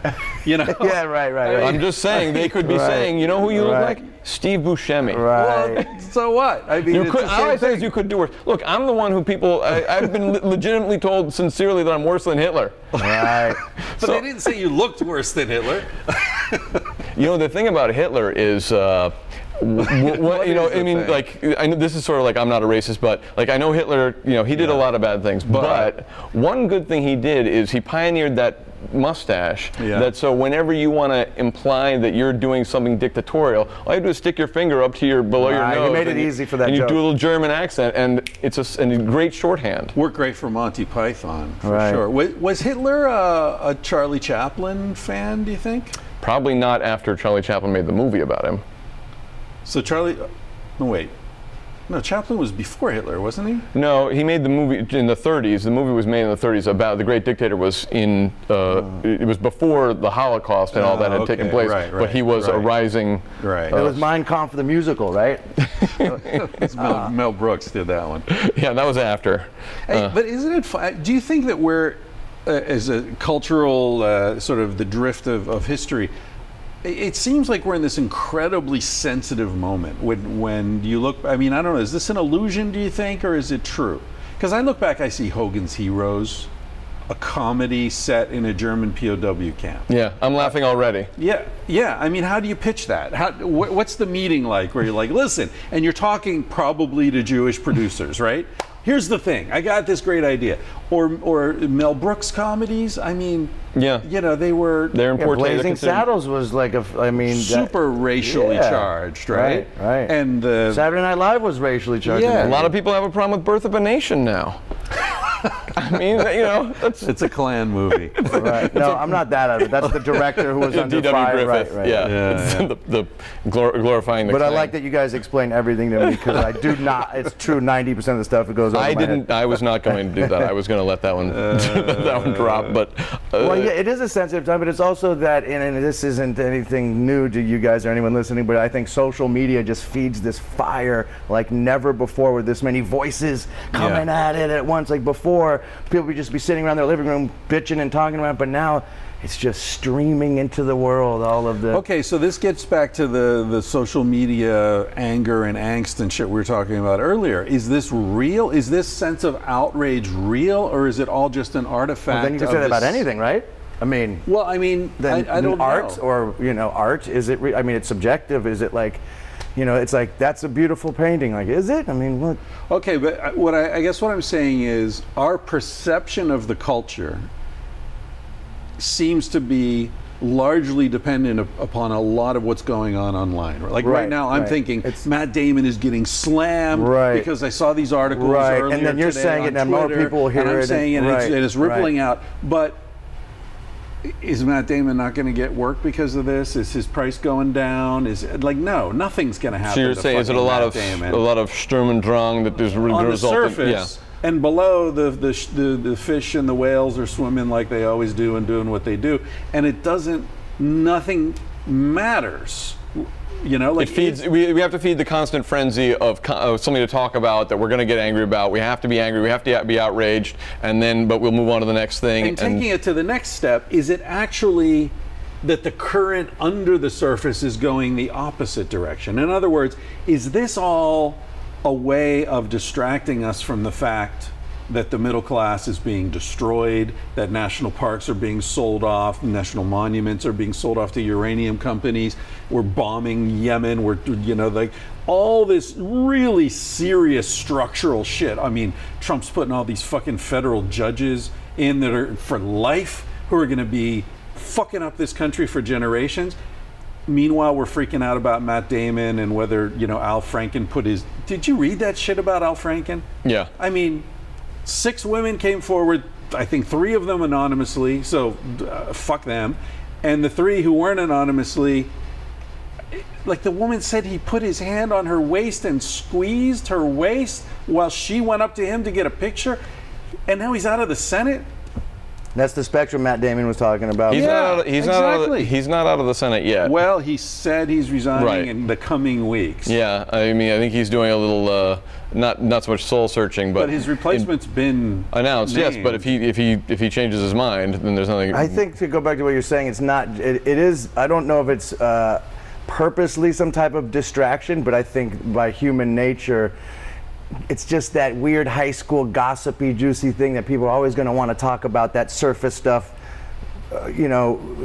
More so than talking about parks, uranium companies buying out parks. Even though obviously that's a big deal, but it's more juicy to talk about. Matt said, but it's just this weird thing. So is that American? Is that an American thing? Does that exist in other cultures? Europe, maybe? Japan is crazy social media. Right, and with celebrity China, and stuff, right? Yeah. I mean, I don't. Yeah, But Europe, I think less so. I mean, I think Europe is less so because there are a lot of people alive in Europe who remember the wars. Right. And it makes them a little more serious and grounded about this shit. So you're asking if it's just sort of like a massive distraction from it's the real. It's a I think there's distraction from while we're being pickpocketed. I think there's a perception among a significant portion of the population. You can see this in voter turnout, where people just feel like they are powerless, and I can't do anything about that, but I can get outraged about this. I've always felt this is sort of the thing with like sports and sports radio. Right. These people who get so like they're having this screaming argument about who's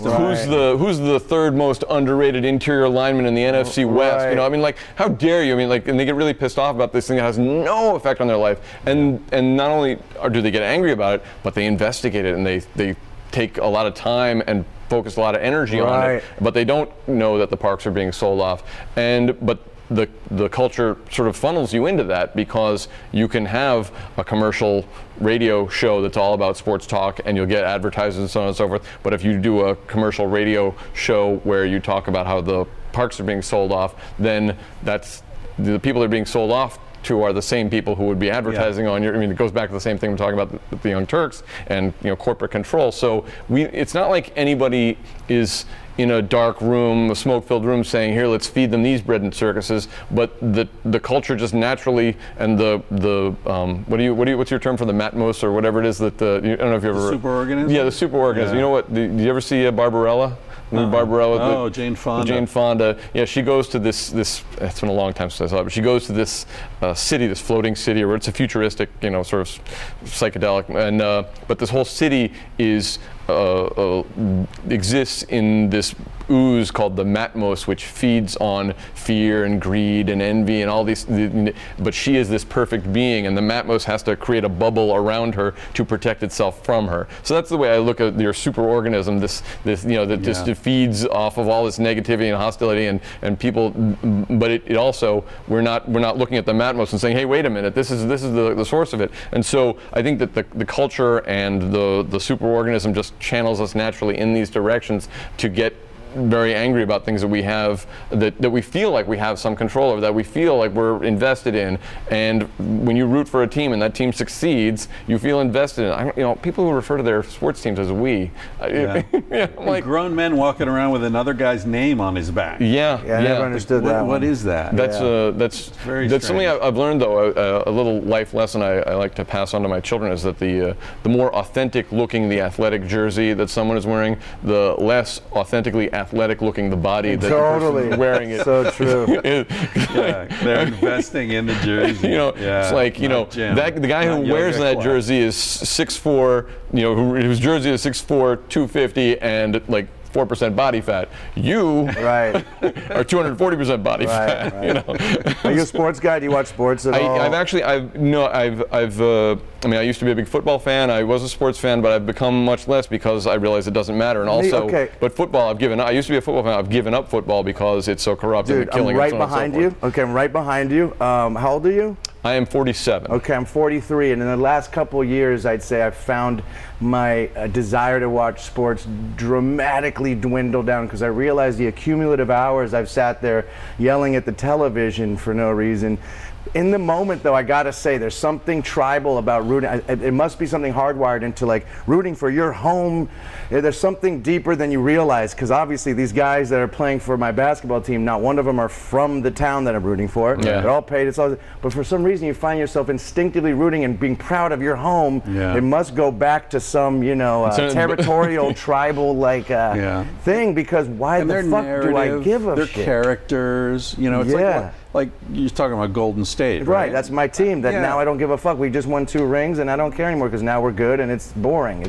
I still like watching them because their skill is so impressive. It's unbelievable. Well, that's what's the fun of sports. That's the authentic aspect of it, is what they're doing, they're performing these acts that are incredible. Yeah. But the one thing I used to be a Red Sox fan, and the same thing that you're saying, but more so with Golden State, because the whole ethos of the Red Sox is we're perennial losers, not just like the losers, but perennial, almost but never winning. And then once they won the World Series and won it a couple times, like who are they anymore? We're just as bad as the Yankees now. Right. I've never understood baseball.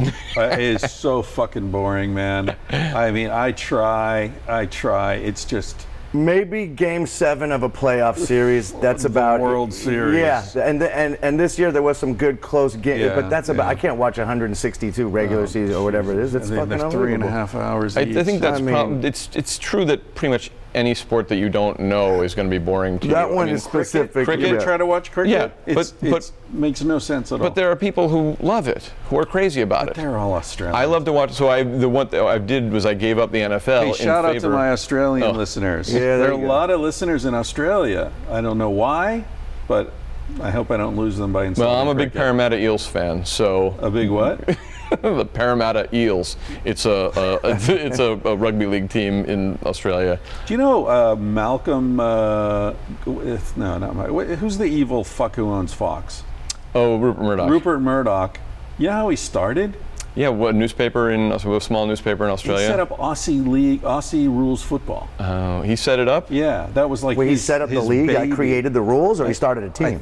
No, I think he started the league. Wow, but he didn't Aussie come rules. up That's a with the big game deal, himself. Like, we'll have Maybe no, but maybe it was something and they were just playing in back lots, and he was like, hey, he turned it into a professional enterprise. Turn this into a thing, yeah. I've been to a bunch of parties that his son or grandson, Justin Murdoch, is this LA socialite dude who's obviously got a ton of fucking money, so he always has the parties. And I used to remember one time I went to his place, and he never really he wouldn't want someone like me coming around because I'd be a threat to his harem or something. But this one time I showed up, I wish I could have had an image of like how cool / douchey I looked, but I had a convertible Porsche at the time, which is so not me, but at the time I test drove a Porsche and I had to have it because it was so fun to drive, and I had a lot of money at the time. So I get the Porsche and I go to pick up literally, not exaggerating, everyone's gonna hate me listening to this. I went to pick up this supermodel and her friends. So I drive from the Beverly Hills Hotel. What color is the Porsche? It's an ocean blue, it was called. And it was a hardtop convertible, so you could remove the top and then it was just gone. Right. So I had 3 girls in the back sitting up illegally, like on the outside of the car, and one in the front. And I remember just looking at all of them going, oh, I'm really driving through Beverly Hills with 4 supermodels right now. Yeah. And I pull up to his house and he opens the door and I'm there with him and he just looks at me and shakes his head like, this motherfucker. And he's like, come on. Of course he's got to let me because I'm with the girls. And that little moment, I was like the biggest douchebag / coolest guy in the It world. doesn't have to be a whole week. I would just take like 2 days. Yeah. Again, in my 20s. Yeah. Go still, back. but even today, I'm sure it's a. But this is, this is one Could you problem. pull that off, man, or would you be saying, girls, you gotta sit down. Yeah. I'm gonna get a ticket. No, I struggled with that. The neurotic Jew in me was like, oh, this is bad. I gotta be. And I was a stick shift, so I was worried I was gonna flip him fly off him the out of the back. back. Like. You don't think about, until you walk in somebody else's shoes, you don't think about what their problems are. And I never thought, like, one problem I've never had is that some other guy is going to think that I'm a threat to his harem. Right. That's, While I've been able to show up with 4 fashion models. Like, hey, I brought my own Excuse me, Chris. It wasn't just fashion models. It was supermodels. Well, like I always tell Chris, it's lonely in the middle. of 4 supermodels. Tell me about it. My name is Malcolm. I mean, supermodels. I mean, it's I'm like just using everyone the term who that does exists. porn I know. Yeah. Is a porn star. Right. Like, That's true, yeah. How about a porn supporting actress? Yeah. How about that? You never hear about them. A porn character. I'm not a star, but I'm a working porn actress. Yeah, it pays the bills. It's a living. Yeah. B-list. You've been in some sort of porn movie. Yeah, haven't you? yeah. I dated a girl when I was 18 years old who was in the business. Oh, that's right. And yeah, I didn't know yeah. any better at the time, and I dated this girl who did Hustler, High Society, all that kind of stuff. Right, right. Ended up going down that road with her a couple times. But you didn't win an AVN No, award. no AVN. Not like you, man. Not like you. AVN award Yeah, winner. Right very there. impressive. Very impressive. You want to be in my life for a couple days? Yeah, you haven't said his shoes. Yeah, I mean, How do you feel about editing a manuscript that's been sitting around for 4 years? you know that's It's really glamorous. It's funny that you mentioned that because one of the things that I've resolved in my life is to stop offering to help edit people's books. That's Because it's whenever not an offer you make lightly. I didn't realize that. Does that mean the offer you made to me is no longer valid? Did I make that offer to you? I saved that email from Did I offer it? 2011. I think I did offer it to you. No, I think I did. But it's come from friends of mine or people I know who wrote. Like, there's a guy who works at the Young Turks named Jimmy Dore, who's this comedian, and he wrote a book. And in the acknowledgments or the page at the back of his book, he thanks a lot of people we work with here at the Young Turks, and he misspelled almost everybody's name. Well done. I did that in Sex at Dawn. So that's what I said, like, Jimmy, if you write another book, please let me at least copy edit it, because it's like you want to thank people and you're actually insulting You them. misspelled people's name in Sex at Dawn and had to have it corrected? In the acknowledgments. Oh, right. There's my buddy Mike's brother, Stephen, is a very, very smart guy. He was a studio musician for years. He's like a perfectionist in everything. And he spells his name Stephan. That's not fair. But he's called Stephen. He calls himself Stephen. Right. He doesn't say Stefan. Right. And I always get it wrong, and he always corrects me. And it's become a joke because I give him shit. You can't like, be the only one, right? You can't, like, how you spelling it that way, you're like, it's not my problem, it's your problem. You got to change your name, change it. And it's been like that. I've known this guy since I was in high school. And in Sex at Dawn, in the acknowledgments, he actually put in a lot of work, and I misspelled it. But he could have thought you did it as a joke that he didn't think was very funny. He didn't correct me. See, I noticed it but that's myself. not his fault. This is another life lesson that like when you're naming your child, if you want to come up with an unusual spelling for a common name, then what you're saying is, I've brought you into this world, and you're going to spend the rest of your life correcting everybody who spells your name. That's the gift I'm going to give to you. Or learn to not give a shit. Or the other one is when you name your daughter Andrea.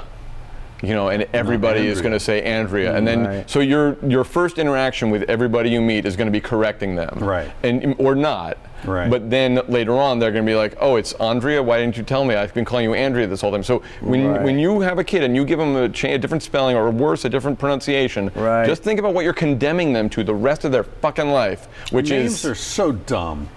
I mean, I got your name wrong.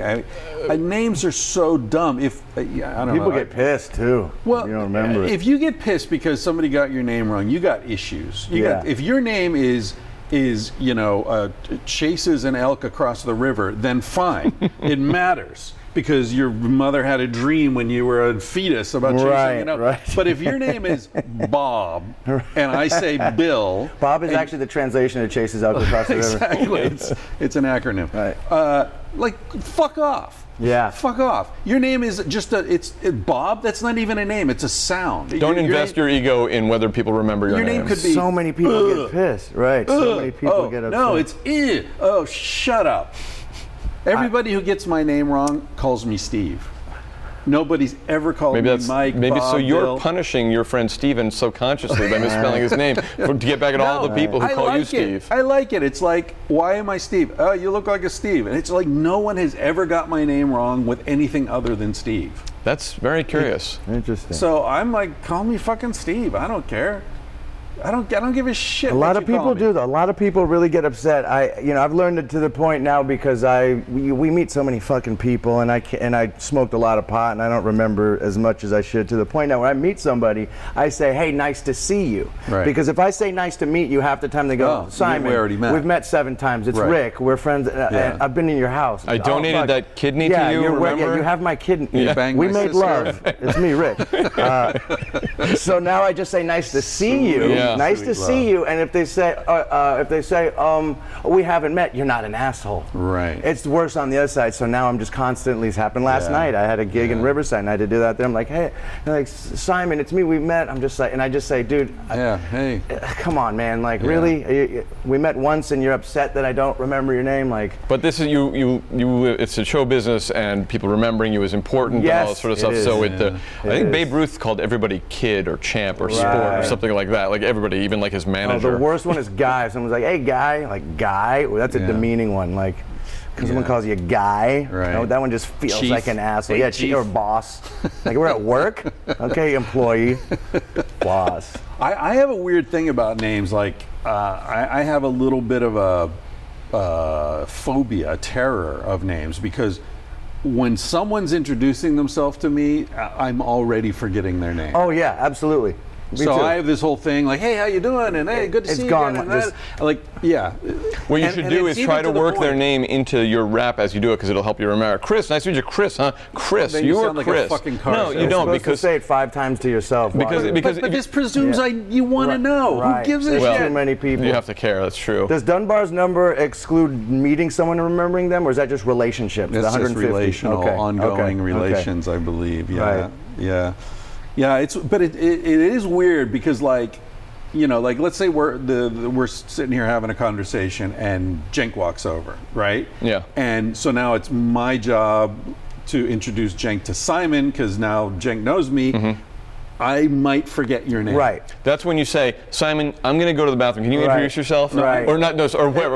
Every the woman one name I you know. take to a party, before we get to the party, I say, like, introduce yourself to people, because I can't. I Right. freeze up. I Right. just can't do it. Right. So I'll go in and I'll say, hey, this is my friend, Right. you know, whatever her name is, and then and take it from there. You know, Right. Yeah. I can't do it. It's nice when people are aware that that's what's going on and they take the initiative. Right, Like, Thank you. right. You know, and Yeah. That's being Yeah. on the same page with someone. Then some people will address it. Oh, what, you don't remember my, and then they make it even worse because they know you don't remember. Yeah. It's funny that everybody calls you Steve. Is it Steve? Steve. It's always Steve. Because I have an issue with, and this is something I try to combat, which is when you meet somebody, whether they have some prominent feature about them or their name rings a bell or whatever. Like the cliche is somebody tall and be like, ask them if they play basketball. And so when what I've learned or tried to teach myself not to do is when I meet somebody and whenever I react to them about them, their appearance or their name or whatever, the first thing that comes to my mind, don't say it. Right, Because I would right, guess like people right. say Simon says to you. You're right, Like how many right. millions of times people Never said heard Simon that said, one, actually, yeah. I get, like when I do shows with Cenk, if Cenk's on the show, I insist on sitting on one of the ends because he always makes a stupid Malcolm in the Middle joke. Right. And so like this is like one of the life lessons I try to teach my Got it. kids. Right. Like, and when you meet You think it's clever. Right. It's Right. not. if whatever comes to Yeah. your mind, the first thing, they've heard it a million times. And Right. what I've done is I will actually ask the person. I bet a lot of times you meet people and they say, "Ooh, Simon says," and what I get is that puts me in Dutch with them because they're like, "This is a person who empathizes with me, who Right. actually gets me," instead of just Right. instantly saying. And the other thing I've also taught myself to do that I remember from my own childhood, I don't know why I'm sharing this stuff, but is when I see a kid for the first time who I haven't seen in a while, I never say, "Oh my gosh, you're so grown big, up." you're so Yeah. big," and I don't say that. Because to a kid, they haven't grown up. They're just the Right, same way right. they were yesterday. I don't see, Yeah. don't. It's not about you. It's about make it about them. Be like, oh, look at you. I'm so happy to see you. And the other thing is not to say is, do you remember me? Right. 'Cause I used to get that all the time as a kid. Yeah. I'm like, and you see how uncomfortable they get. yeah. Yeah. Don't whatever you do. Don't put the child at ease. Make them Right. comfortable. And that's the same thing with adults. Don't put them like, Yeah, oh, I just hand them a drink. Right. You know, here's a cocktail. Scotch and soda. Yeah. That's your drink, right? It Relax. was last year when you were smaller. I'm not commenting on that. Yeah, not that you've grown or anything, but you still take tequila neat. But like when people say that, Simon says, Yeah. what do you say? I usually go. I usually jokingly say, "I've never heard that one before." Yeah. Right, but like what when if people say that to you, the message they're sending is, I am a walking cliche, Yep. and I don't have original thoughts, and I just say the first thing that comes to my mind. Yeah, in a weird way, it automatically makes me like, okay, like this person is not like you said. What was the word you used? there's like you have a connection with someone or you don't, and immediately that might make me be a little more turned off. Let's say. This is, and it's a ridiculous reason. They're probably they just might being just nice be and nervous. Yeah, exactly. And they're trying to. Although I did hear that, I don't remember where it was, but I heard some guy who was really tall, who was African American, who was asked frequently if you must have a big dick. I get that a lot. Oh, you're not talking about me? Oh, you're talking. I'm sorry. I was like, wow, you're just looking at me. Wouldn't it suck to be African American with a small dick? That would be the worst of all worlds. Well, think about there's like an Asian guy with the biggest dick ever, and a black guy with the smallest. I want them to stand next to each other, and I want that photo. Movie. Yes, that'd be a great buddy movie. A buddy porn. Right. Are there buddy porn movies? There should be. Maybe that's where Rush Hour started. They have these movies that they start as a script one way, and then they get doctored and changed so much that it winds up. Maybe that was the original idea for Rush Hour. I interrupted you. This guy. He would say, people would say, "Oh, do you play basketball?" And he would say, "No, are you a jockey?" Right. That's good. Now, you smell like horse shit. So I noticed you guys just said, each of you said African American in a sentence. Is that really the politically correct way to say it, or is black okay? Because I had an Uber driver recently. Black was good. Okay, because you both just said African American, and I don't know. I was just following Malcolm in the middle. I have a theory on this if you want to know. Well, let me, how about this, and then tell me. I was in an Uber recently, and the driver was a cool young black chick, and we were talking about this, and we got to talking, and she goes, I'm more offended if somebody says African American. I'm black. Like, I don't care, I don't care. And I was wondering if that was a generational thing. She's brown, though. She's not black. Well, and I'm not white. I'm, peach? I mean, you know what I mean? Like, but she goes, I'm more offended if somebody says African American, that then they're trying too hard. And I'm black. It's not an offensive thing. She goes, it's how you say it, obviously. And that's what we're going to back and forth. It's the way you say it. Right. Right. Yeah, Donald Trump uses African American. It doesn't mean he's not a racist. My theory on the African American. But he's one of the black people, really. Where are my blacks? Right. There's one of my African Americans. I mean, it's so cringe. So where are my African Americans? Blacks for Trump. I love these guys. They're in the field, massa.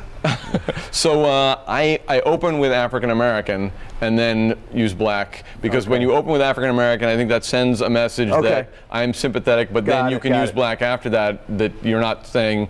And Negro, by the way, means black. Yeah. Negro. In Spanish. Yeah. Right. It's so Casilda will refer to someone as a Negro, and it's like, oh, I'm the white guy telling her not to say that. Right. And she grew up in Africa. Right. Like, what? Yeah. Right. How does that work out? It's fucking crazy.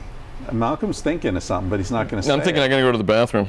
I'm going to take a break from you guys for a second. You take a break? You want to keep talking? You can keep talking. Let's talk about Malcolm. You can talk about me while I'm gone. Malcolm while he's gone. All right. I'm going to turn that down. Discuss Sybaritic. All right. So Malcolm's going to go to the bathroom. So Malcolm, it's funny. As we were talking about ways to remember, I'm thinking, what's the trick going to be to remember Malcolm? But we've said it enough times. Usually you don't sit we've been here for an hour talking with them, so it's pounded in my head. But usually when you meet someone, it's so quick. Yeah. Oh, hey, James, and then you're off, and then you're supposed to remember. Yeah. Usually you're not in a confined room talking this much to anybody. That's why these podcasts are so cool. These are not forced, but you have these sort of parameters or bookends to where I'm not looking at my phone. I'm not talking, So you really get to know someone quick. It's like a rapid. In this 1 hour with him, I'll get to know him better than some people that I really know. You know what I mean? Yeah. Well, in the world of constant interruptions, it's one of the few times where I sit down with people and I don't look at my phone. They're not looking at their phone. It's refreshing. It's like the only time we did was to look up something in regards to what we were talking about. And I found myself, just to be completely honest, I found like the addict in me a couple times has been like, oh, look at the phone. I'm like, no, don't look at your phone. Yeah. It's Saturday afternoon. What do you really need to see at this moment? Fucking nothing. Right. It's just like a habit. I think I don't know who I was reading. Somebody does a thing where like at least one day a week they turn off the phone, like Saturdays. Oh, that's it's like great. Saturdays, everybody needs to know my phone's off. I don't look at social media, nothing. When I travel international, I don't get the local phone, so I only have it at the cafe or the hotel. So 90% of the day, I just am in the moment, especially when you're traveling. Yeah. So I'm taking it he went number one because he's already back. Yeah, he's Malcolm? back. Malcolm's back. Was that number one or number two? Number three. You know what? I'd rather number not three. discuss. I don't like to put labels. You know on what? things. I have to say, like, I don't have a lot of talents, but I'm the fastest shitter. Really? Like, I take a Like dump. a girl. Girls could do that. People are like, "What?" Like I gotta, drop a deuce, and they're like, "What? You're back already?" And like, Girls are real good at Dude. that. Girls could. I've been with girls for 2 years. yeah, and they don't hit- like take the newspaper. Dude, no, in and, no, like, man. What is No, it? They're with- good. what is it They're with so that? used to. Obviously, they're Is it embarrassed the about guys? Is it the guys take that long to shit, or they just want to be alone for a while? it. Well, if you bring your phone in there, forget about it. You're gonna be on the toilet for 20 minutes instead of 3. You know. I think Yeah, there's an I element don't of. ever take my phone to the toilet. Really? Yeah. I think there's an element of downtime. I have, because sometimes meditative. I don't know. This is getting a little personal, but yeah, sometimes it takes me a while, and I don't. It's boring just sitting there waiting for your body to do its Do you thing. use a squat thing? I have a squatty potty. And does it help? Well, I don't know if the squatty potty helps. This is getting graphic. The squatty potty, for those who don't know, is just this little plastic sort of ledge Yeah, that you put yeah. that goes Or around. wood if you have class. You got the wood one. I got the bamboo. Sorry. baby, yeah. Listen, yeah, some of us don't have all that all that advance money for Disposable income. civilized to death advance money that we're burning through. Mine's plastic, but yeah, you lift your feet up so it's closer to like an Asian squat to when you go to the bathroom. Yeah. It doesn't. I don't think it makes. I don't know if it makes things happen faster, but I think it prevents you from getting like hemorrhoids and things like that from that people are inclined to if they spend too much Right. time Someone sitting was on the explaining potty. to me the other night that the I guess it's the rectum or the rectal canal or something. It has a twist in it. There's like an S. I'm That's to fit a cat gesturing with penis. some- What's that? It's to fit a cat's corkscrew penis in, isn't it? That's not a cat. That's a pig that has corkscrew penis. Do they Cats really? have spines on their Oh, penis. yeah. Yeah. Sorry. Ooh. Yeah. I thought the pigs had the corkscrew tail. They got a corkscrew everything? Corkscrew everything. I'm sorry, I interrupted though. Back to the rectum. Right. So the rectum has a twist. If you imagine like a hose, a piece of hose, and you just twist it 180 degrees, it's got that like block in it, right? And when you squat, it opens that. So when you're not squatting, when you're just sitting on the throne, you're pushing the shit through that twist. Yeah. Which is how you fuck yourself up. I think you heard that at Stanley's birthday. Your buddy. That's what it was. It was Yep. Your Aaron buddy. Yep. Alexander. Yep. Yeah. I believe him. He seems to know his stuff. Oh, he knows his shit about he knows his shit, physiology. yeah. Yeah, we were squatting when he said that. Right. Actually. I like the idea, but you know what? If you don't use that, if you have a traditional toilet, sit on it like in the Western fashion, you give your fecal matter a little amusement park ride, a little spin as it goes out, like thrilling. And raise your arms as they go out. It's not really. Is that how you imagine your turds? Now As maybe I children will. At the park. I didn't know it at Disney had World? this kink in it. I was thinking, but now I know that the rectum is shaped like an old telephone cord, and Yeah. and Remember phones with telephone cords? Full circle. But I just want to see your CV, Chris, because it's now. I hope it has teleprompter reading and quick shitting. Like An AVN award winner. that's true. Like I mean, if you want to, My CV is, if I ever actually wrote, I've thought of, I should write it just because it would be such a bizarre document. yeah. Not, if I ever had to get a job, God damn, are you kidding? Well, there's the question of what you do. To start with, and who would let me do it, much less pay me to do it. Forget it. Yeah, I don't- I mean, Simon, if you're the- the same. If you ever had to like get a job, I mean, not in a very long time, and when I do work, it's still not a real job. no, Maybe I mean, the as an hours actor of- and You stuff, don't have but a I- resume. But I'm saying like a job, like go to an office. Would I be able to, or have I ever? Would you be able to? At this point, it would probably be as difficult for me as like going back and sitting in a classroom or something. Like just, it would be hard for me. I think about it a lot. If I had to go back to that, Like the 9 to real 5 world. schedule of getting up and sitting and Like commuting traffic with a tie selling and putting a things tie in or- and having some guy yelling at you, like I can't Yeah. imagine.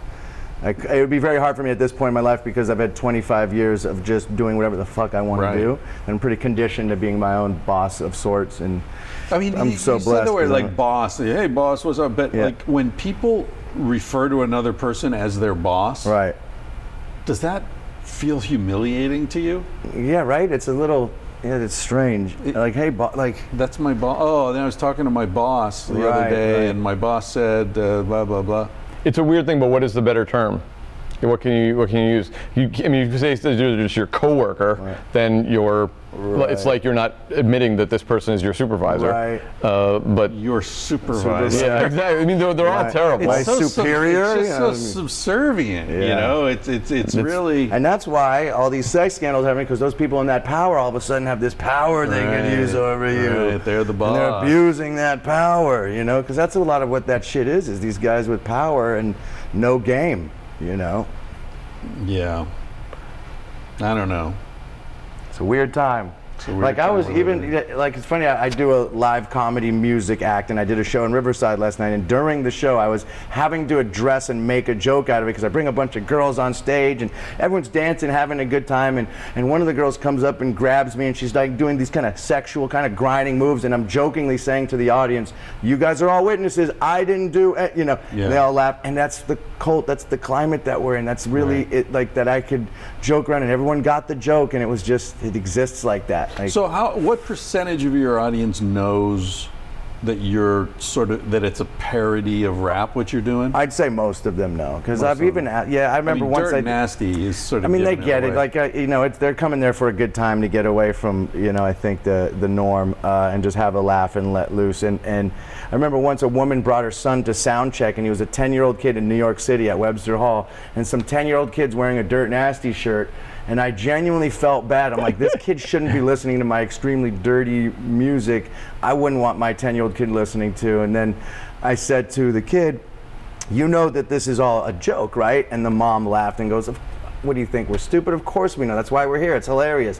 Mind you, this is a New York City mom. Right. But that let me, it was a big sigh of relief for me to know that I really wasn't ruining some 10-year-old kid's, you know, life, you know. But then I think back when I was 10, I was listening and watching, like, I remember hiding and listening to Andrew Dice Clay cassette and keeping it low enough to where my parents couldn't hear, because it was like, you know, he was saying suck a dick. It was like, whoa. Yeah. And this is 1983 or whatever Dice Clay was in. But weren't the Beastie Boys, like, their whole act in the beginning was sort of supposed to be a parody? It was of right these, after that. It was very close to that. They were supposed to be parodying these frat guy lifestyle with, you know, party, you know, fight for your right to party. Right. And then all of a sudden they became big stars and with groupies and everything. And they're like, wait a minute, your right to party is a pretty good thing to fight for, maybe, after all. And then, you know, they became serious musicians and so on and so forth. But I think in the beginning it was all a lark. Right around but then people were totally taking it seriously, like, yeah, fight for your right to party, man. Well, they started off as a punk rock band, and then rap got big, and they just went down that road, and then it just happened to work really well for them. Yeah, their first album was a rock album. You know that? Beastie Boys were like a punk scream band. Makes sense. You could kind of hear it. Beastie Boys. That sounds like a punk band. Right? From the name, yeah. And I think they did a rap song as like a joke, and this is what we should do. And it's a strange thing, like where you start off as a parody of something and then you become that thing. Right. I bet a lot of life trajectories follow that path. But I mean, in art, there are a lot of Rolling Stones songs where they're clearly making fun of a musical genre, but it's good. They do such a good job. Right. You know, The Girl with the Faraway Eyes is one of my favorite examples. Yeah, you've talked about that before. Yeah, they make fun of, it's making fun of country music. Right, but it's so good. Thank you, Jesus. Thank you, Lord. Well, I've heard that Weird Al, I think, made an album that was supposed to be sort of inspired by Devo and Mark Mothersbaugh, and then and Mark Mothersbaugh, I remember seeing him interviewed or talking about it and saying, yeah, but it's better than, like, I mean, I was pissed at him because it's better than anything I do. It's like, you know, it's Weird Al, so you don't think it's going to be complimentary, and then he actually winds up being really good at it. Right. Yeah, I don't know. But one thing that reminded me of is, I don't know if it's the same thing of becoming, you know, what you parody, but I remember, like, late in his life, like Bob Denver, who played Gilligan on Gilligan's Island. He was a big Bob Denver. He played no, that wasn't Bob Denver.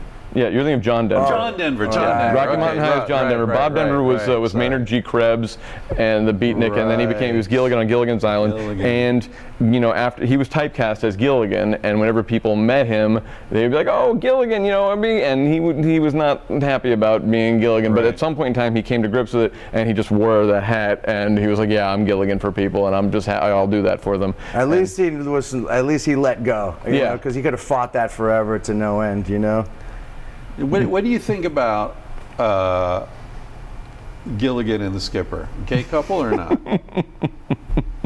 I think they were a gay couple. There's so many like innuendos or metaphors within that show. Was it Gilligan's the devil, and he keeps fucking them up by getting off the island because he would sabotage every time. He was wearing red, and he was supposed to be the devil, and then so you have like lust and greed. Like each one was a different sin or something. Marianne. Yeah, I always thought Marianne was hotter than Ginger.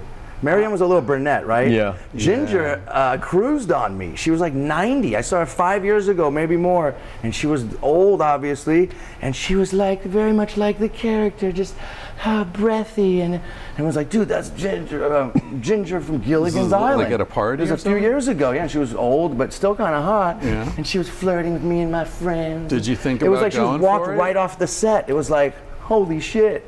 Did you think about going for it? I thought about it, but then quickly didn't. But yeah, I thought about it. Quickly didn't. Quickly did nothing. Yeah, but the thought crossed my mind, but then she was. Well, just for the. I know. All right. Have you ever been with someone just for the fact that it was her and not attracted to her? Like if Sophia Loren wanted to fuck me right now, right? I would definitely fuck Sophia Loren. Like right now, her at her peak or her now? Just to say, right? Now.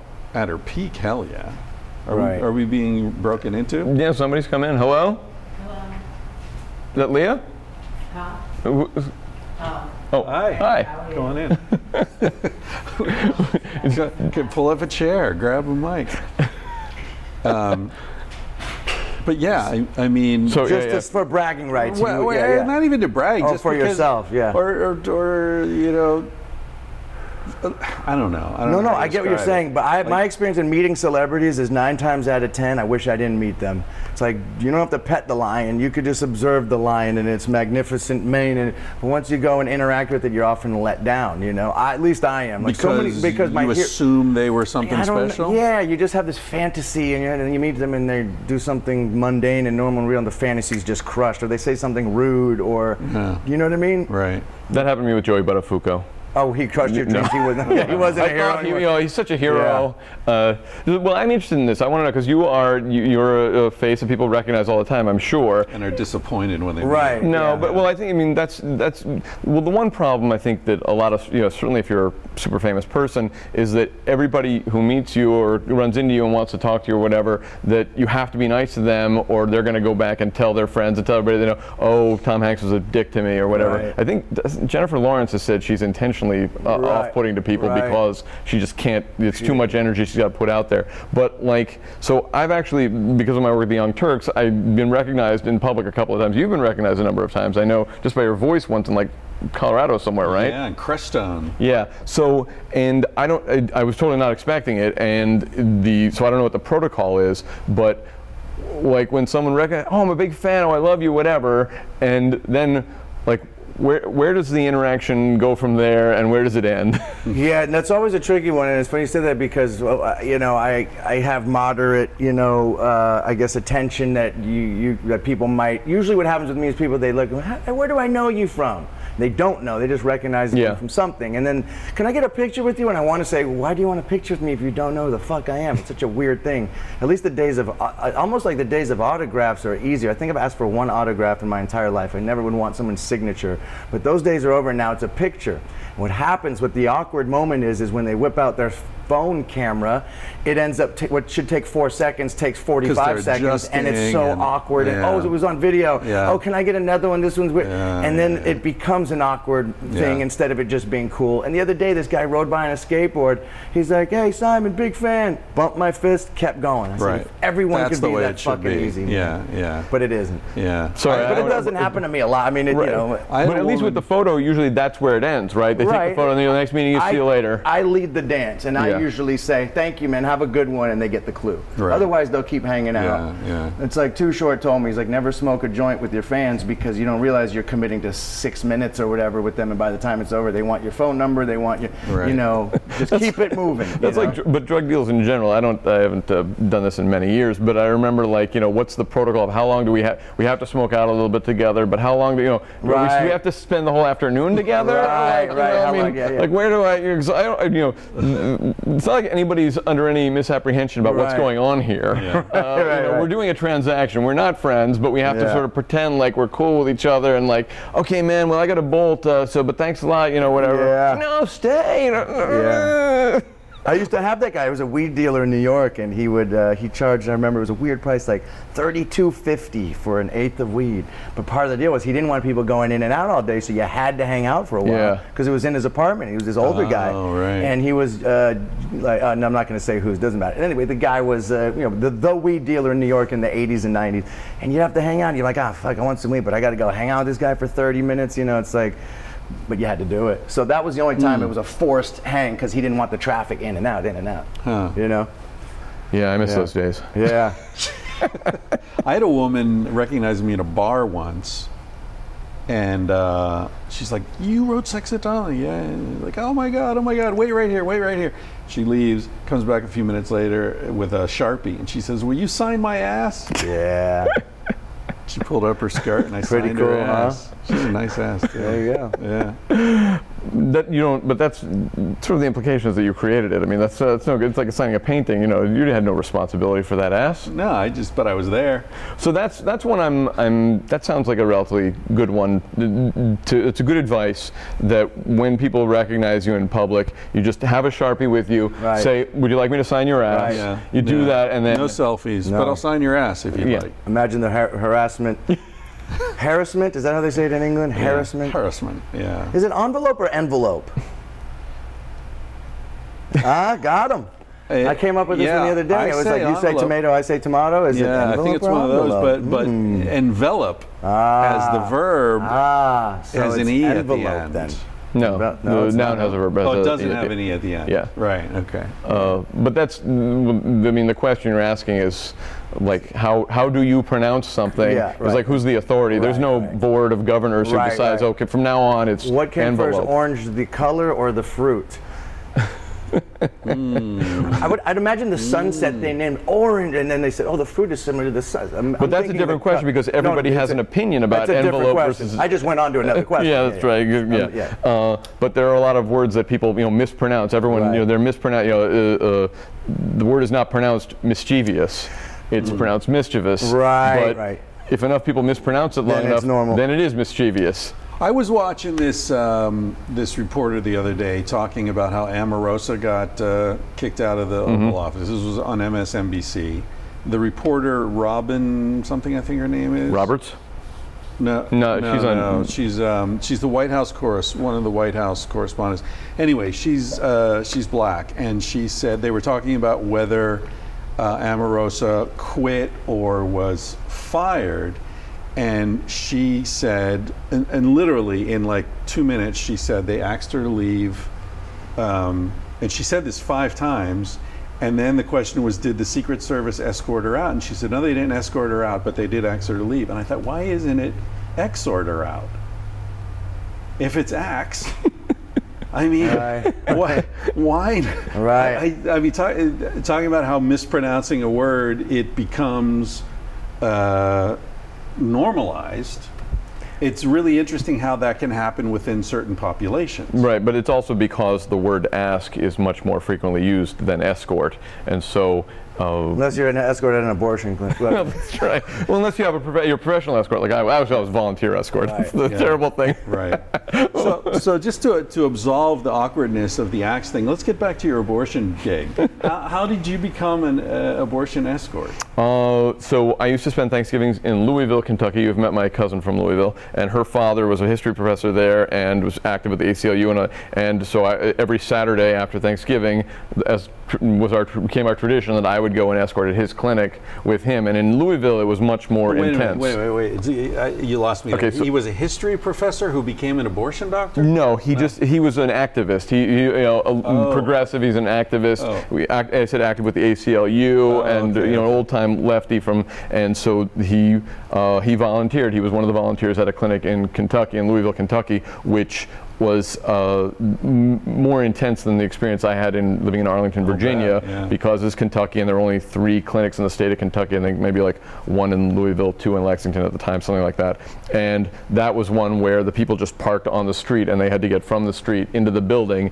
And as soon as someone parked, there's a lot that's comical about this actually, because as soon as someone parked on the street anywhere like in the block radius, everybody, the protesters, the escorts, would flock to the car and try to surround the door. And half the time it wasn't anybody going to the clinic.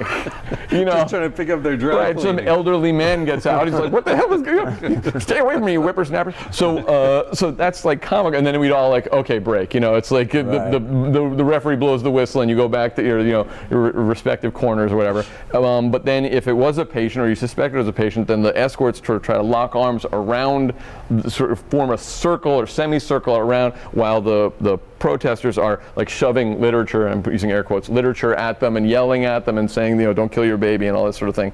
And so then you as a group sort of try to, and I don't think a lot of the women were prepared for this. I don't think that the clinics necessarily briefed them on what was going to happen. So as I was saying earlier, any day get up early on a Saturday is bad enough, but when you're going to get an abortion, that's an extra bad Saturday. And then all of a sudden you're in this like feeding frenzy of people who are, some are helping you, but you don't know who they are, and everybody's yelling at you and whatever. So it's a mob scene, and then you just basically try to get them to the door and in, and then it's like kicking the ball out of bounds. Like, okay, every calm, you can walk again, and then up you're again for the next one. In my clinic, it was so they had the private parking, and what I would try to do is, so they would come in and they would park the car, and I only had to get them like the 40, 50 feet from where they parked in the back door, while the protesters are on the periphery because they can't come onto the property, are yelling at them and doing the, God has a plan for your baby, don't kill that baby inside you, all that sort of stuff. And so my job, I felt, was just to talk to them and talk over whatever these protesters were saying, so they wouldn't even hear it. They would, as soon as they open the door, that's like, okay, game on. They start yelling. I start talking. Hi, I'm with the clinic. Don't pay any attention to those people. They're not with us. They don't have anything to do with us. We're just going to walk you in here. It's just this way to the door. The door's right there, and then they'll take care of you inside. I'm not having a conversation with them. I'm just keeping up the chatter, and I would equate it to like when a radio DJ at the beginning of a song, there's like a 30-second instrumental portion, and he gives you a little bit of the news and weather, and then he has to hit the mark and stop talking, live 105, and then they launch into Twist and Shout or whatever it is. So I would just have to keep up the chatter until they got to the door, and then we'd start over again for the next one. But as I mentioned, it's a lot of downtime. We're just standing around, it's cold, and they're either trying to talk to you, the protesters are trying to talk to you, trying to convert you while there's no patients to yell at or whatever, and we don't have anything to do with them. We talk amongst ourselves, but it's boring. A lot of it's boring. And so, but one of the things I actually came to enjoy about it occasionally was that these are people who are pure antagonists in life, who you don't meet people who you don't care what the fuck you say to this person because you don't care what they think and don't matter, and you think they're scumbags and they think you're a scumbag, I'm worse than Hitler. So I would try to make fun of them or criticize them in some way, but I wouldn't usually try to talk directly to them. I would talk about them to like my fellow escorts, but loud enough that they would hear. And there was this one guy who was really annoying, and I couldn't stand him. And this one time, the problem was when the women would come in a taxi, because often the cab drivers were sketchy about leaving people at the abortion clinic. They didn't like it. They wanted to be out of there. And so if the women got out of the taxi on the far side, the protesters' side, then the protesters would try to call them over and as if they're with the clinic. And a lot of these women were immigrants and didn't speak English very well or whatever. And then we'd have to go over to them, no, we're over here. And they don't know what's going on. They're not expecting this at all. They're just like, this is the worst item on my to-do list today is get the abortion. And I want to get it done. And so this one time, this woman who's a Latina woman, she gets out of the cab on the wrong side, and this guy I couldn't stand starts talking to her, and he's trying to find out about her. He's like, "Where are you from?" And she figures out what he's asking. Maybe he tried to speak in broken Spanish. That's the other thing that was funny. As soon as the people would get out of the car, they would try to assess from a distance what their ethnicity was, whether to talk to them in their broken Spanish, or, and I'd be close and be like, "This person is obviously Middle Eastern, and you're speaking Spanish, but you can't tell," or whatever. So this guy, he asked her where she's from, or what country she's from, and she says Guatemala. And he says, "Oh, Guatemala and Mexico, right?" And she's like, "What? No." And then by this time we've gotten over to her and sort of funneled her back into the clinic, and they didn't get that as a victory for them to dissuade her from going in. And so, but that was great for me, because from then on, that whole day, I just started talking to my fellow escorts about, like, how about that Guatemala and Mexico, huh? You ever been to Guatemala, that part of Mexico? It's a beautiful part of Mexico, Guatemala. And then I would transition into talking about how, the American education system, these people, they grow up, they go through the education system, they think they're educated, but then they make these stupid mistakes. They think Guatemala is in Mexico. And the guy overhears me, and he's like, no, I thought she meant like Guadalajara or whatever. And I'm like, not here. And I'm like, oh no, this is, I mean, it's pathetic. It's not stupidity, it's just ignorance. It's not their fault. It's not somebody's fault if they're so stupid or ignorant that they don't know the difference between Guatemala and Mexico. And he's just trying to explain himself, and he's just digging deeper and deeper. So I took to calling him Rand McNally. And whenever he would show up, nice. he would show up, Rand McNally was Thank you. I was about to say, I had the look. I know. Yeah, I didn't know. It was a company that would make atlases. Oh, okay. Back when people had atlases and didn't have it on their phones. Rand McNally. So from then on, whenever I was there and he showed up, I'd be like, "Oh, good, Rand McNally's here. Maybe we'll get another geography lesson today." So I felt no filter whatsoever about using whatever barbed tongue I have to just make fun of this guy, and he stopped coming. He was so humiliated and degraded, but until he killed himself. He probably went down to Guatemala. Oh my God! Yeah, I am worse than Hitler. Yeah. But that was before the internet came. This was the one experience I had where these are people you can say whatever the fuck you want to them and don't care, because they're horrible people doing horrible things, and they don't really care about babies. They just want to make these women feel worse than they already do, and just make this horrible experience even more horrible for them, and make them regret it for the rest of their lives, or whatever they want to do. And what do you think that frenzy comes from? Why? I mean, I can understand. Like most issues, I can see both sides. I can certainly understand why people. I mean, abortion's a horrible thing. There's no doubt. And I can understand why people are opposed to it, or would say, I wouldn't want to do it myself, or I wouldn't want my girlfriend or my daughter, or, I can understand that. But why do you care about what someone you don't even know is doing? Why? Obviously on logical grounds it makes no sense, right? Because they don't, they're not like agitating for more money for schools, or running, charities for Ethiopian kids, and they don't give a fuck. It's all or just they actively oppose birth control being availability, right. So clearly they don't really want to reduce the number of abortions. There's no consistency in the position of most of these people. So, but what is it? Do you have any insight into what is it that makes a difference between someone who's just uncomfortable about it and opposed to it on philosophical grounds versus someone who gets up on Saturday morning to go scream at desperate young sad women? Well, it's presumably the religious indoctrination where these women are, when you have sex, you're supposed to be punished for it, and there's a consequence to it, and what they really is drilled into them in their religious training, I assume, is the idea of consequence-free sex is it's something they really object to. So it's not about babies. No, it has nothing to do with babies. That sex should be costly. Yeah. Right. Not that sex should be costly. Sex outside of marriage, typically, right. Because that's mostly who they're focusing. And it's not married couples who decide, we don't want a fourth child. But or how whatever. do they know if a woman? Well, they don't know, but they married or not. But the majority they get lumped in, right. And so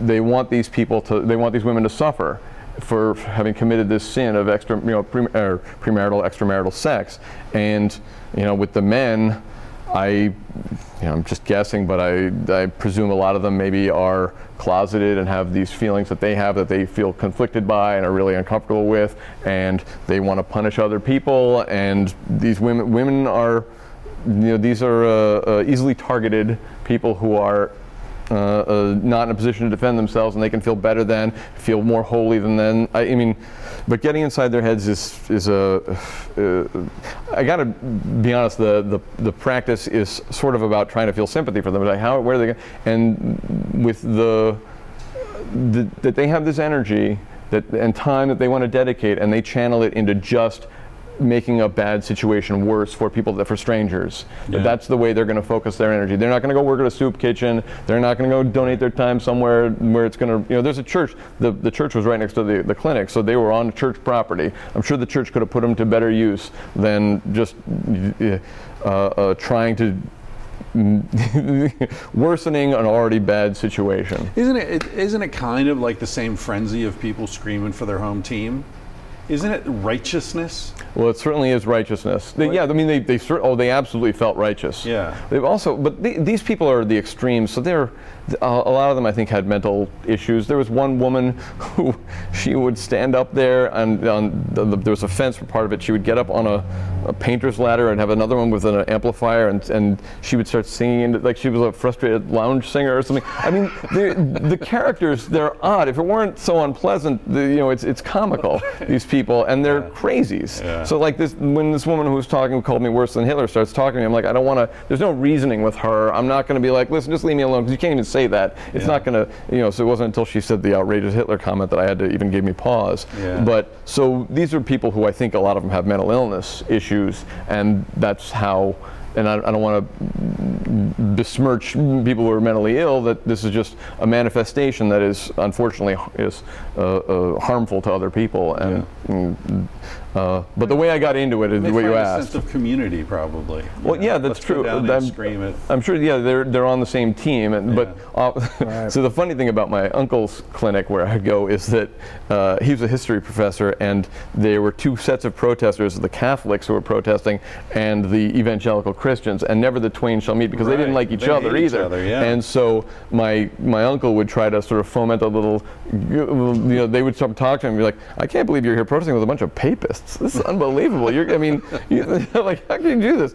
And or then they would say, this is the United States is a Christian nation founded on Christian principles. And then he would start going into how the founding fathers, most of them were actually deists. And if you look at Thomas Jefferson, he cut out every reference to Jesus Christ in his Bible and all this stuff. They weren't looking for a history lesson. Yeah.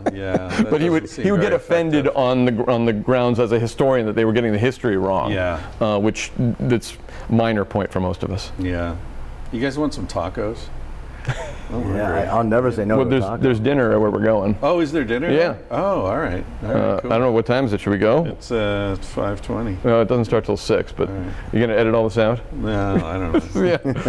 This is we're going to. Chris was my guest. I don't edit. I've never edited anything out of the podcast unless the guest asked me to. Yeah.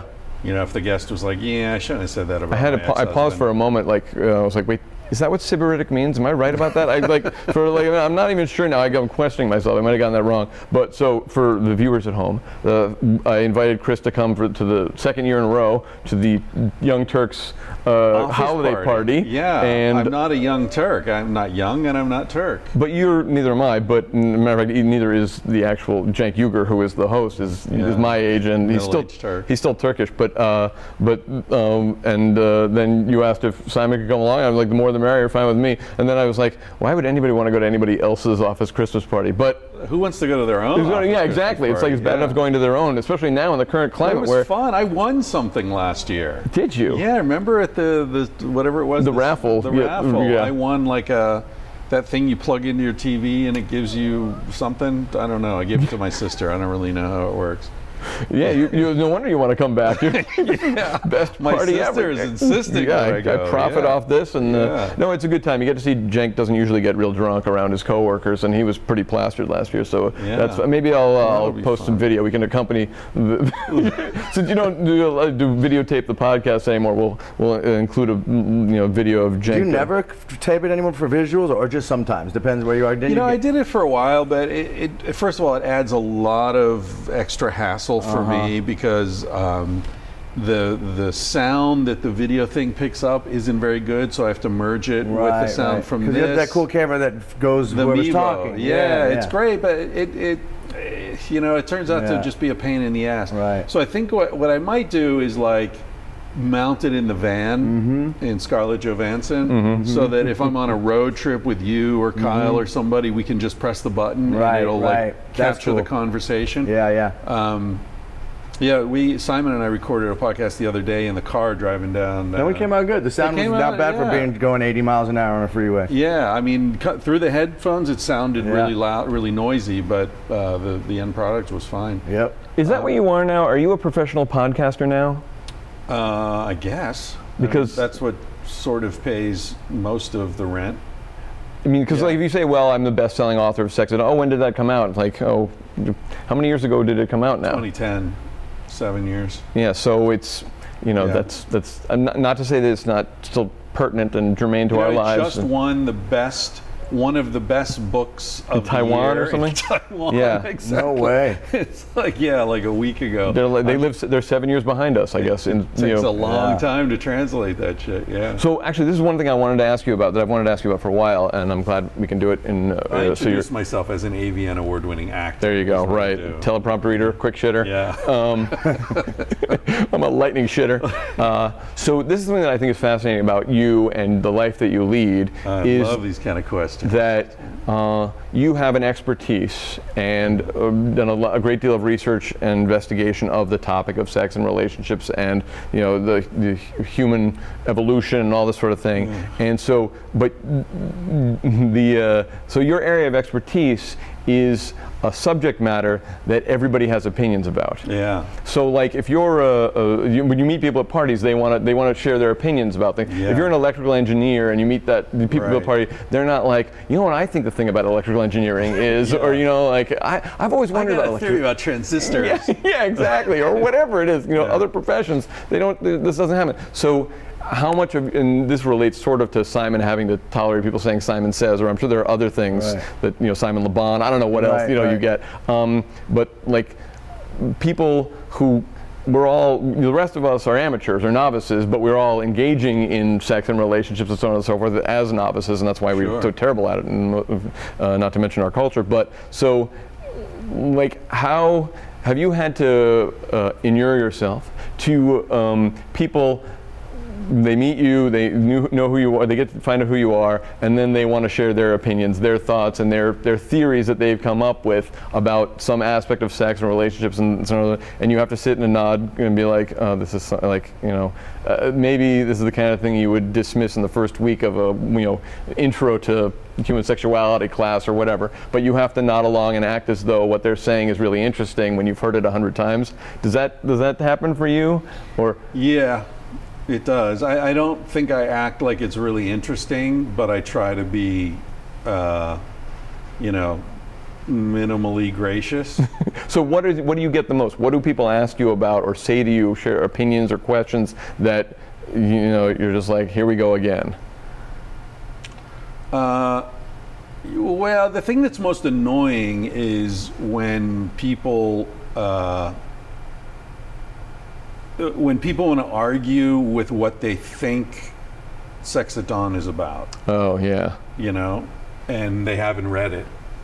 And but I'm expected to sort of like defend a position that it's like a lot of times you find yourself saying, dude, just read the fucking book.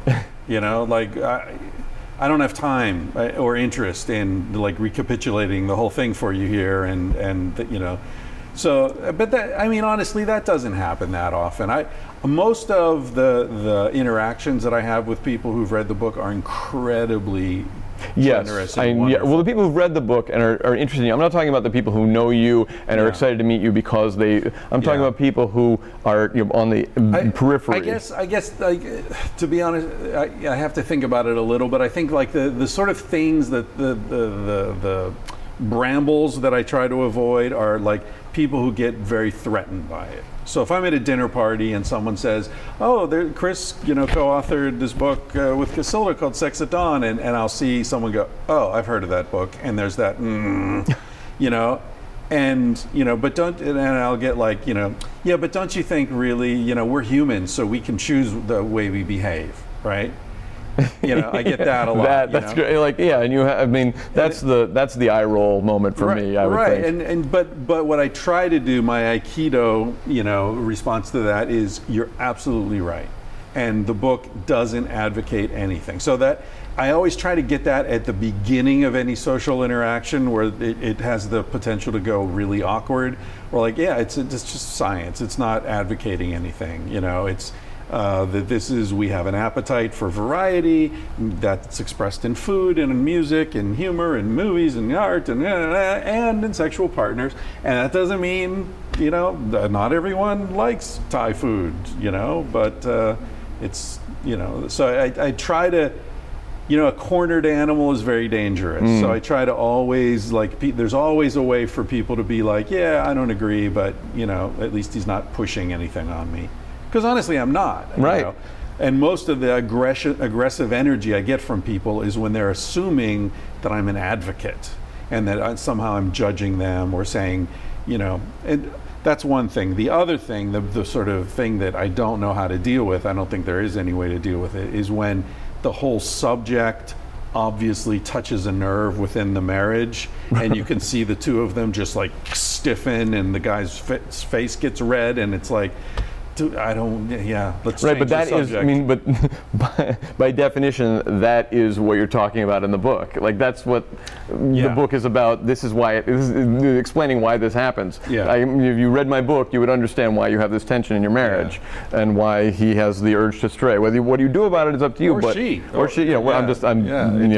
got this in my head what the example is. But one of the weird, the shit started early. The whole, someday I should write about this or maybe do a dedicated podcast about it or something, but the experience of getting the book published was full of amazing moments where even in the publishing process we were like coming up to people's weirdness, like for example, when Cassie and I went to New York, when there was this amazing week where I sent off 20 query letters to agencies in New York that worked with popular science. I thought, this is the first thing I did, right? I thought they're all going to say no, but maybe one or two of them will say no because we think it should be more like this or whatever, and I'd take that. And I thought this was going to be a long process of trying to get some agent willing to give it a shot. So I sent off 20 of these messages on a Thursday, and that I found on this website, like here's how you pitch to a, and here's a list of reputable agents in New York who work with the, so I did this one-page query letter, I sent it off. By Tuesday, 17 of them had offered representation. Wow. It was nuts. And it was like you send off your headshot to a bunch of agents and they're all like, dude, we'll fly you to LA. It was that kind of thing. And so we went to LA, and Cassie and I were going to so we went from like, please someone pay attention to us, to I don't know if it's a good fit for us, like we're going to dinner later with the head of this agency, and then we'll have lunch tomorrow and we'll get back to you. It was amazing. But we went into this one agency and they represented The Onion, I remember, and like Jerry Seinfeld or something. They all have like all the books that they represent right in the lobby. And it was, so the first thing is our appointment's at 1:00. We're sitting in the waiting area, and our appointment's with the head of the agency, and we're like right on the other side of this wall is like a kitchen or something, and we can hear everybody talking and laughing, and the guy we're supposed to be meeting with is in there talking and laughing, and 15 minutes goes by, and like, we're supposed to meet at 2. It's 2:15 now. What's going on?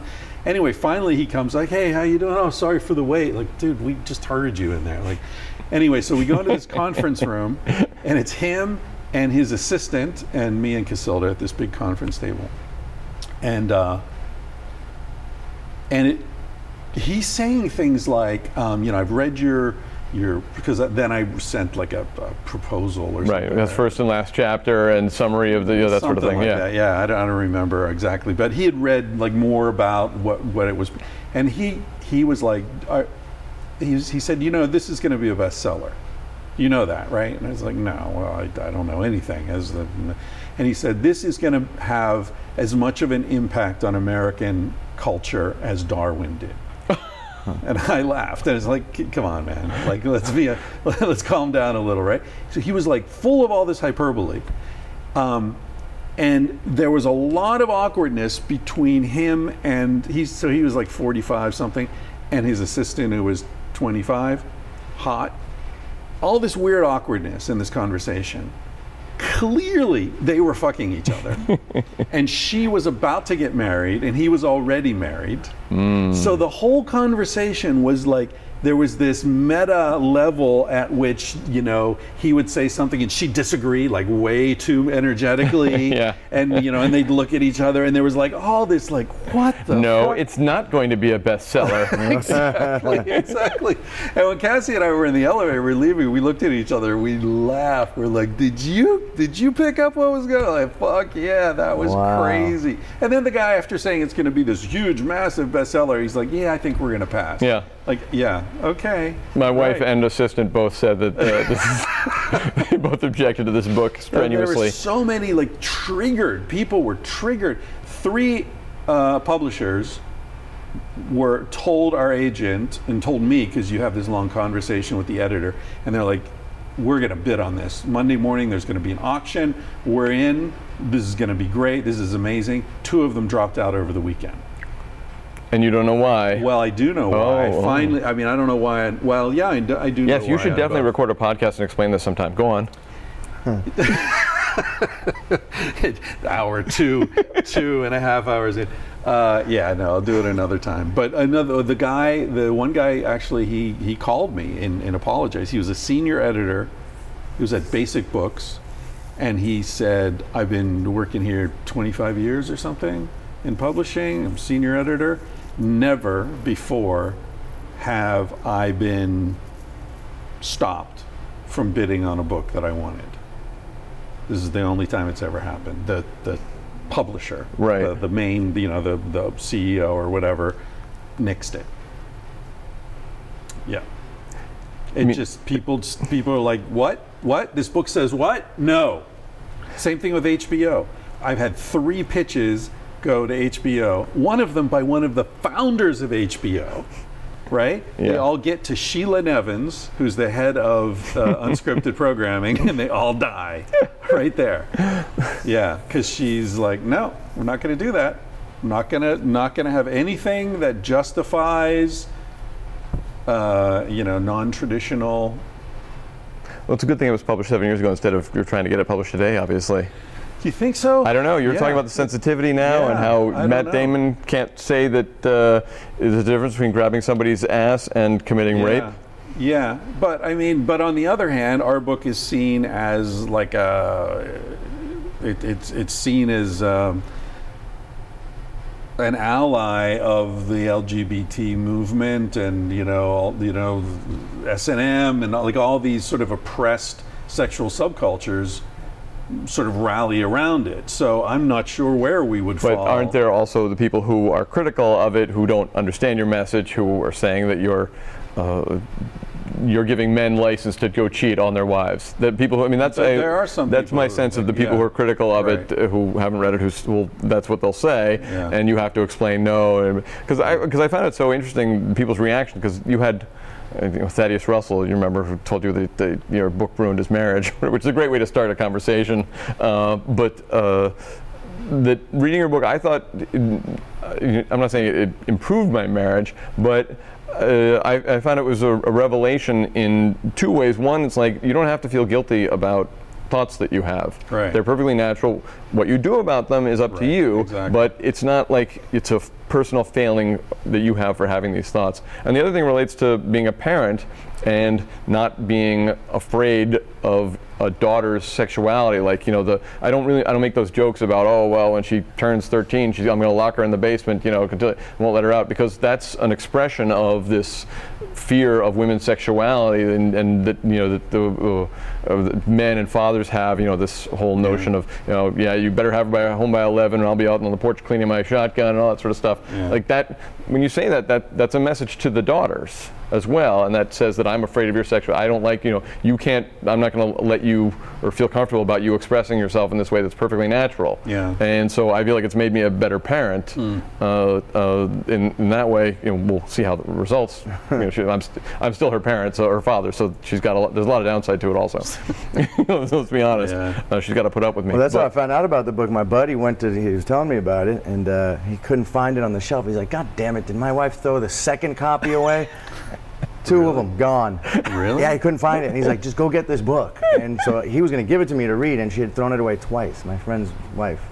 He went out and bought it again. She's a traditional Korean woman, very threatened by it, maybe. I don't know. He said in the end there was so many other reasons they ended up splitting up. They had a couple kids, but that's how I found out. That's how I met you, through my buddy introducing me to your book. But yeah, it was thrown away twice, and he was pissed. He's like, God damn it. Yeah. I've heard a bunch of stories of people throwing away the book. I threw Neil Strauss's book against the wall. The Uncomfortable Truth About Relationships. The Truth. The Truth, yeah, an uncomfortable. I threw that one against the wall because it triggered some things that were really resonated with me. Were you angry or just no more? Yeah, it was like son of. It wasn't even. It was more just like. This makes sense. God damn it! You know, some of the enmeshing things and why my relationships with it. It just it connected. Wow. I want to feel something. How many books make you throw them against the wall? Actually, I told him at your house I threw it against the wall a couple of times. He's like, right on, man. Yeah. He liked that. Well, it's just like these publishers, like, you're getting a strong reaction. They're not just like blah, you know, whatever. At least you're getting a strong reaction. I did the same thing with Mein Kampf when I read it. You threw it against the wall 3 times. I wish I had written this. Right. You know. Yeah. Well, you're worse than that. I'm worse. You know. You're a worse writer than Hitler. All right, let's end it there. I'm tired, and Simon's eyes are glazing. Well, they're always glazing. And more people walking in. Let's wrap it up. Right, perfect timing. Hey, Dave. Hey, Dave. Dave's stealing office equipment. Yeah. No, Dave's the one who I mentioned earlier who said that the company was not going to pay 1 nickel for the iguana. Oh, that's him. Oh, all right. Not to say he's tight-fisted or anything, or, you know, just because he's Jewish or anything like that. Nothing like that. It's just that he, you know. But speaking of like weird reactions, I don't know. I guess I could say this. It's all public knowledge. Nobody's going to get this far into the podcast. No, they're all gone. Yeah. It's just us guys at this point. I did one of the first shows I did here, The Point, I think it was me and 2 men. And I can't remember exactly who they were at this point. One was Hugo Schweitzer, I think, who was the professor at the LA City College or somewhere, or Pasadena City and College. The other was the guy, kind of nerdy dude. He had a show that I was on as well. I forget his name. Nice guy. He's friends with the Boing Boing crowd. Yeah. Something Australian. Whatever. This is like the worst episode of Password ever. Exactly. Anyway, so I was with those 2 guys, and this was when Sex at Dawn was just out, and we were talking about sexuality and whatever. And after the taping ended, they were both like, they were taking the mics away and shit, and they were both like, yeah, dude, I don't know, your book sounds interesting, but you know, I love my wife, I would never cheat on her, I would never do anything, and I remember like saying like, you know, fine, you know, this isn't about what you need to do, this is just about feelings. And I said, do you guys look at porn? And they were like, yeah. And I said, do you always look at the same actress? And like, no. Like, well, then you're not fucking monogamous, right? By impulse. Anyway, you know what happened to Hugo Schweitzer? Yeah. He was fucking his students. Yeah. And he was lying. He was one of these, like, feminist, you know, stand up for the women. But all these women came out. Those are the ones you got to look at a couple of times. Those are the ones. He wasn't only fucking them, he was, like, abusing them. Yeah, it was, he lost his job. He was like totally disgraced. fucking guy's lying. Well, he was lying to himself, and Right, obviously, I mean, And the rest of He's us living by a lie. But there's, like, obviously, when people have this visceral negative reaction to your work, they're to anything, they're feeling threatened. And when you feel that when you're reading something, it's about you. It's not Right. about the book. I mean, you got to start doing some work on yourself. I always say what's worse than a girl saying "I hate you" is completely ignoring you. You'd rather, because the opposite of love isn't hate. Because hating is still loving. You Right, still it's care, but not indifference. care. Yeah, when a girl just doesn't reply, that hurts a lot worse than you, son of. Because oh, she cares. Yeah. You know. I just read a really good short story. If anyone's still listening to this, it's online. It's called Cat Person. I don't. The author's name is written by a woman. It's in a recent issue of the New Yorker. So Oh yeah, this was a big. I didn't know that until I read. Made a big stink. I read it and then I looked it up, see if it was online because I wanted to send the link to a friend. And then the first 3 hits on Google were it's one of the most read stories in the history of the New Yorker, and people are freaking out about it on every different site. It's so well written. And What's it called? It's called Cat Person. Cat Person. And it's it basically takes you through a budding relationship between a 20-year-old woman and a guy who's in his early 30s, how they meet, the texting, the sort of what each of them is thinking is happening, and then sexual interaction. And it looks at it from it's mostly from the woman's perspective, but there are glimpses of the man's perspective as well. And it's so fucking well done that you get into this girl's head and what she's attracted to, and what the doubts and how her attraction toward him is really an expression of her own ego in certain ways. And anyway, it's very well written, and it's all about just how we don't understand each other. We don't know what the other person is thinking, and we misinterpret everything, and it gets all twisted up and weird, and we end up hurting each other and don't even know why or how. It's really well done. Well, like Neil Strauss, when you open the first page of The Truth, it has the puzzle of a man and a woman, and the puzzle piece is missing from the man's brain and a piece is missing from the woman's heart. And I go, that's it, because every time I've argued with a girlfriend, it's like, well, I think that, and she's saying, but I feel like you, and you're just coming from completely different wavelengths. Right. And that's what that book, the first page, I'm like, oh, I'm gonna like this. Yeah. Yeah, this is speaking to me. Yeah, there's a book called You Just Don't Understand by a linguist named Deborah Tannen. I think it came out in the maybe 80s or 90s.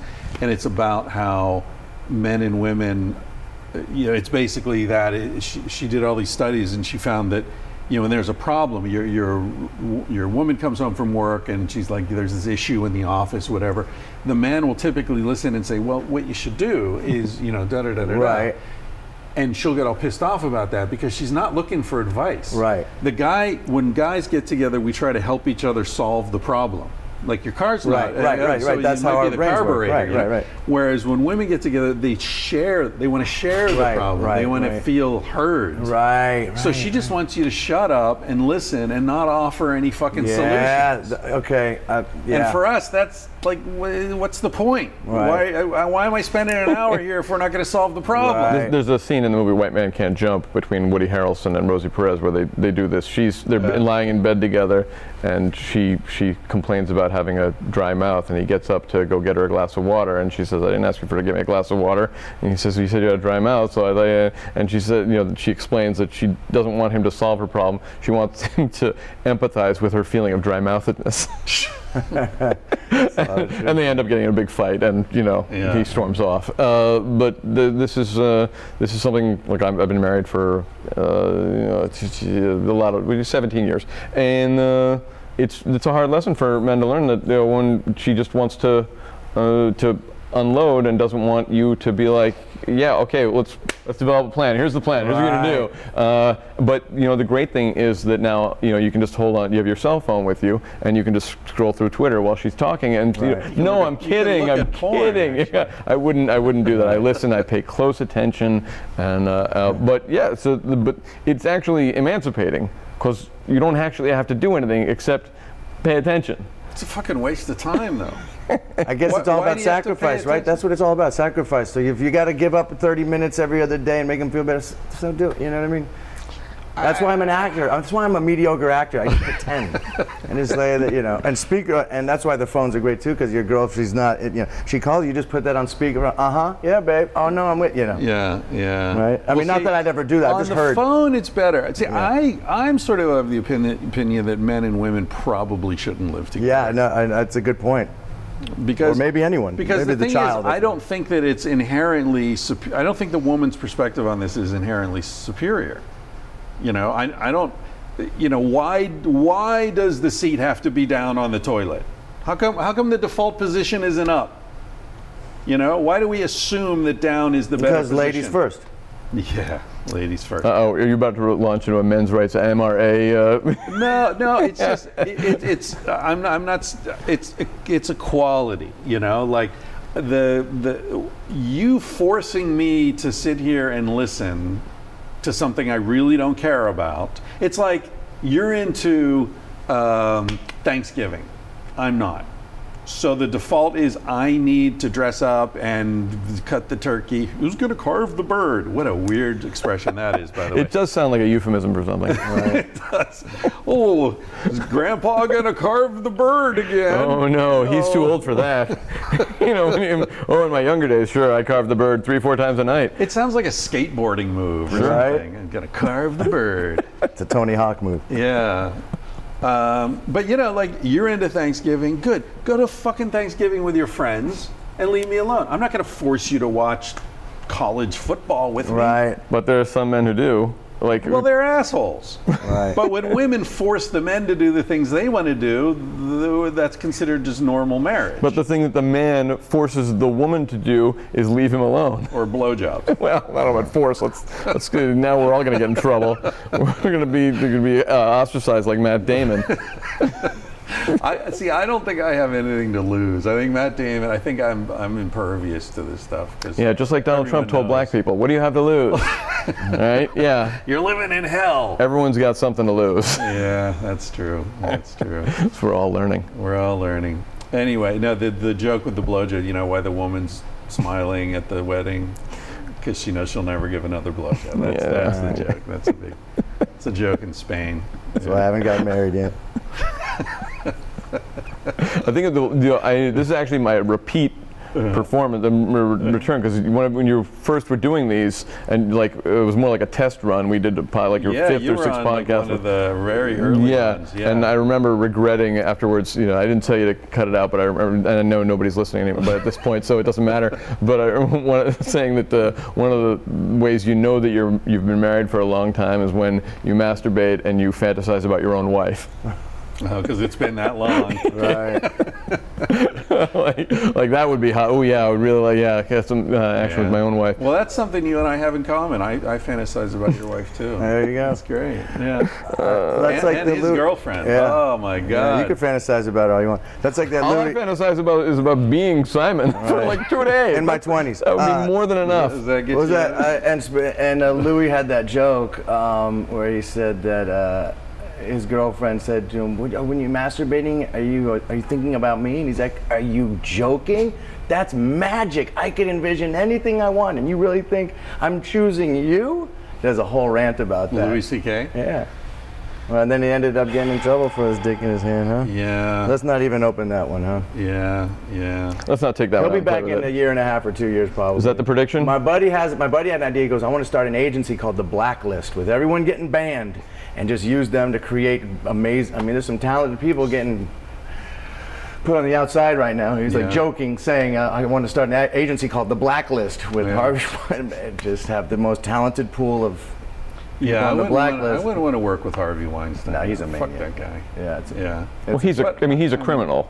Yeah, that's the spectrum. I mean, Louis, I've got some sympathy for. He's troubled, and he was obviously working that stuff out on stage. I mean, you look at his act; it's so much of it is about being a creepy, unattractive man who's. I'm sure Harvey Weinstein was also troubled. You know that. But he wasn't. But he doesn't have that. You know, the redeeming quality of like being as open about it as he possibly could. Feeling bad about it. Self-deprecating, exactly. So here's my question about Louis: is and I was talking recently about this with somebody. It's like, what was he hoping was he getting what he wanted, or was he expecting the women to be like, oh, goody, goody, now let's go, like that was going to turn them on, and there would be a sexual interaction between him and them, or did he just want them to be present while he did this?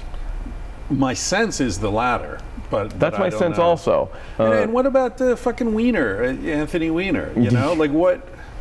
He also broke the law, but the law is a bullshit law. It's ridiculous. I mean, he never touched anyone. This girl saw his. Did she even see his dick, or was it just in his underwear? I think that was two different things. The things he's going to jail for are not the.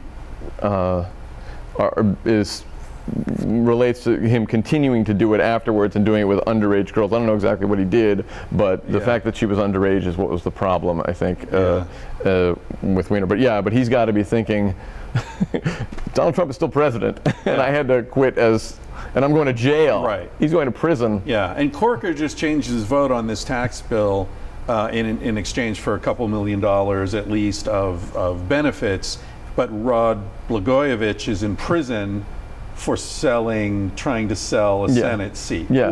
It's the same fucking thing. Blagojevich was involved in illegal corruption. Bob Corker is involved in perfectly legal corruption. And also with this tax bill, if it takes away the Obamacare mandate, people will die. Yeah. People are going to die because of this. Thousands of people will die. I mean, you can't, but there's a lot of people are going to die. A lot more people than, as you pointed out, your good friend Charles Manson. Yeah. Charles Manson didn't kill anybody and was participated in the killing of 6 people, and he is the pure evil, whereas Bob Corker is still going to be a person in good standing who was respectable senator. Or George Bush. We're rehabilitating George Bush II, or George W. Bush, when he is really a mass murderer and responsible for a lot more deaths than any of these people on death row are. And even Barack Obama had a list of people, a death list, a kill list of people that who extrajudicially were going to be executed, including Americans. But he is now people are dreaming about having him come back with an 80% collateral damage. 80% innocent people killed in those drone strikes. The drone strikes that's all the drone strikes. I mean, but we also were engaging in double taps, where this is a fun way to end the podcast. But we would have a strike on like a wedding. And then people, the first responders, whatever they're the equivalent of in Afghanistan, would come, and then we'd hit them again. We did that. That's America. That's the United States, and that's the kind of thing that we'd say Al Qaeda would do, and that's the horror that they would. Terrorists do. But the people who were responsible for those decisions are all in good standing and are not. But Anthony Weiner has to go to prison. Yeah. So it's a fucked up world. You're right about that. You've convinced me. Civilized to death. Yeah. When's it coming out anyway? Well, I talked to my editor the other day. I'm doing like final. I'm doing an edit. The manuscript is, as far as I'm concerned, the manuscript's done. I'm tightening it, and there might be add a chapter here or add this. The problem is we keep getting you more fodder for the everyday's newspaper. Well, that's part of it. Yeah. The subject matter is so big. I've collected so much fucking material that I can't manage it, I like the idea of you calling your editor and be like, yeah, I'm working hard, I'm feverishly getting it done, and the editor's like, yeah, how much did you get done during that 3-hour conversation you had with Simon and Malcolm? Or speaking of supervisors, or the 2 months you were living in the van this summer. I think he follows me on social media, so it's like I can't lie about anything. Yeah. Chris, I got this. I went on Twitter. It seems like you've blocked me. I should block him. Fake picture of your hands on a typewriter. That's right. Yeah, working hard. Or what you could. This is what you could do. This is what I believe that teenagers are doing. I suspect they're doing. I'm going to watch my daughter. Masturbate. No, create like a separate Twitter feed for your professional Twitter feed, working hard on the manuscript, give your editor, whoever that, and then so like the kids, they have the Facebook profile that they use for their friends and everything, and then they have the one they give to their parents, and that's for like if they ever go apply for a job. So it's like all your updates in that one are like, another late night in the library, even though it's a Friday, and all the nude selfies and everything else that goes on the other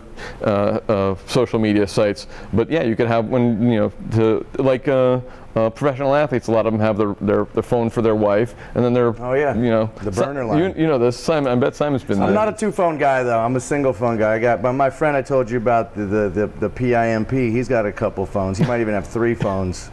He's busy like that. Me, 1 phone guy. You're just a Can't do the 2 phones. Is it because it'd be too hard to keep it straight? That's my difficulty. I would blow up my own cover within a week. It.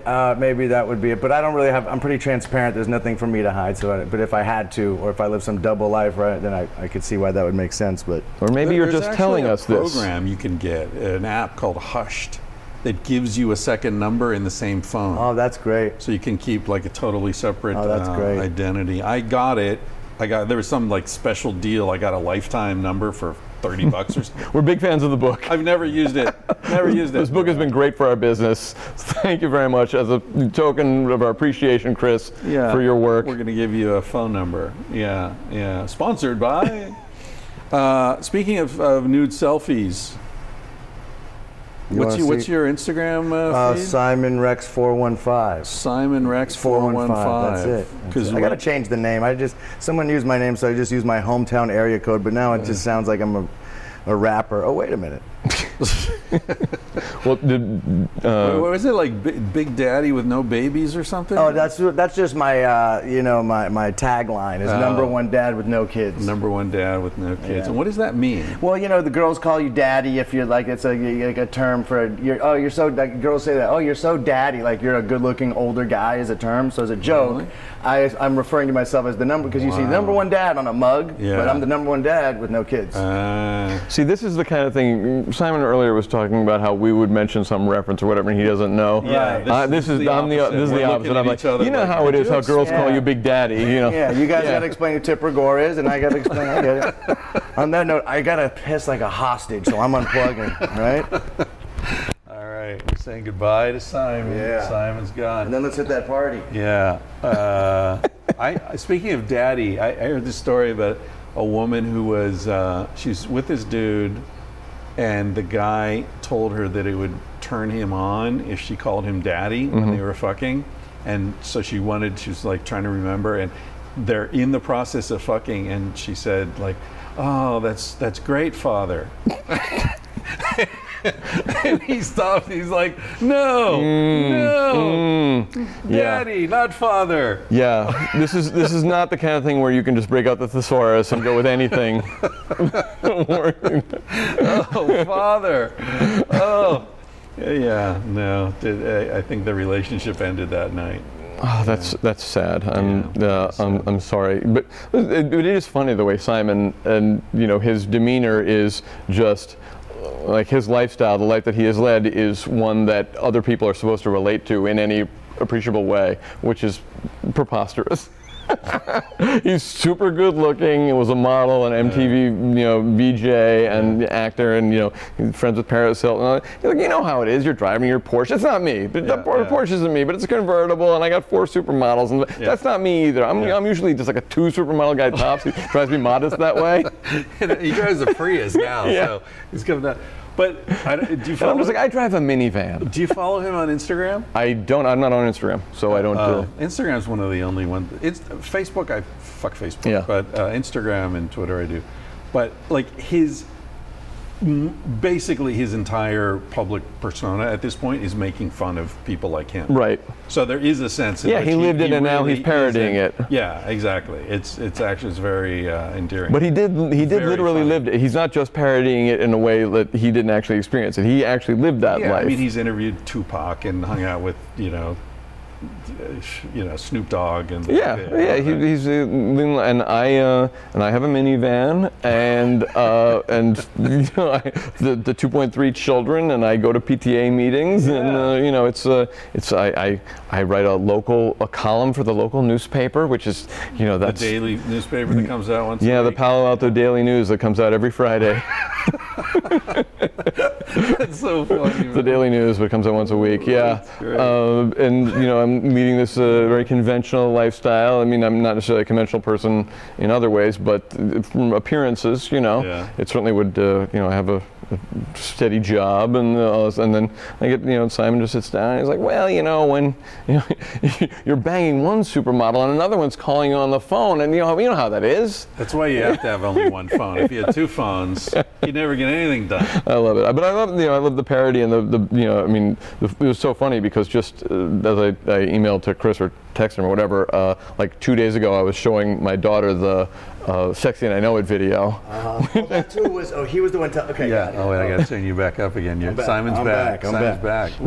So does your kids like LMFAO? Was that a deuce or it was a number one? A number one. Yeah, I just had to look at my. Splash, did you? No, I washed my hands and I looked at my phone. Did you ever piss in the sink? I've done that in my own house. I've done it in my own apartment. I piss in the sink all the time. It's you don't get run the water. You run the water. You splash it around. It's gone. The neighbors look at you weird, but.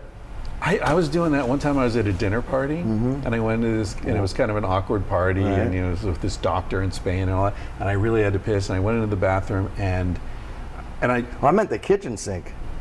No, I was pissing in the bathroom. I pissed in the kitchen sink. Oh yeah, I pissed. Okay. I piss in the dishwasher. Is that wrong? Yeah. Depends if it's on. Garbage disposal. Whoa. Well, I'm so afraid of those fish or whatever in the Amazon. They swim up your piss stream. Yeah, but that's I think a real thing. Yeah. But the image is like a microbe or something. You always shake it while you're pissing. I think that's. And you don't piss when you're swimming. Right. I think it's more when you're in the water. When you're actually peeing in, off the riverbank, I think that's highly unlikely. Bullshit, but I've heard that they can swim up the stream. But I think what they're doing it in the water. They're swimming up the stream in the water, I think. Yeah. I don't know. If you're pissing in a lake and lightning hits the lake, it'll electrocute you. Really? It'll go right up your piss stream. No shit. Always break up the piss stream. This is what I'm saying. Really? It's break it up by going stop, go, stop, go, stop, go. Just shake your dick. Especially in a thunderstorm. If you're going to be pissing into a lake in a thunderstorm. In a thunderstorm. You never knew that. Yeah. So wait, your kids like LMFAO? Is that how you saw that? My daughter. My other two kids were a little younger, but my youngest son was like, "What on earth is that?" He's 11. He's like, "I don't know what's going on." Funny. I hadn't seen it until you. Was that the one where I did we're doing there's like a 5-minute act before the video starts where I'm playing an announcer? Is that the one it was? No, you're just on a bike. Okay, that's those are my friends, so I've done a few videos with them, but there's another one that's much more drawn out where they're what's that thing called, the ice puck thing where you kind of shave the ice and you go curling. Oh, you're so sweeping. I'm the announcer at a curling event, and it's like, hi, act. Hey, we're here at the curling. It's another one of their videos. Your 15-year-old would know.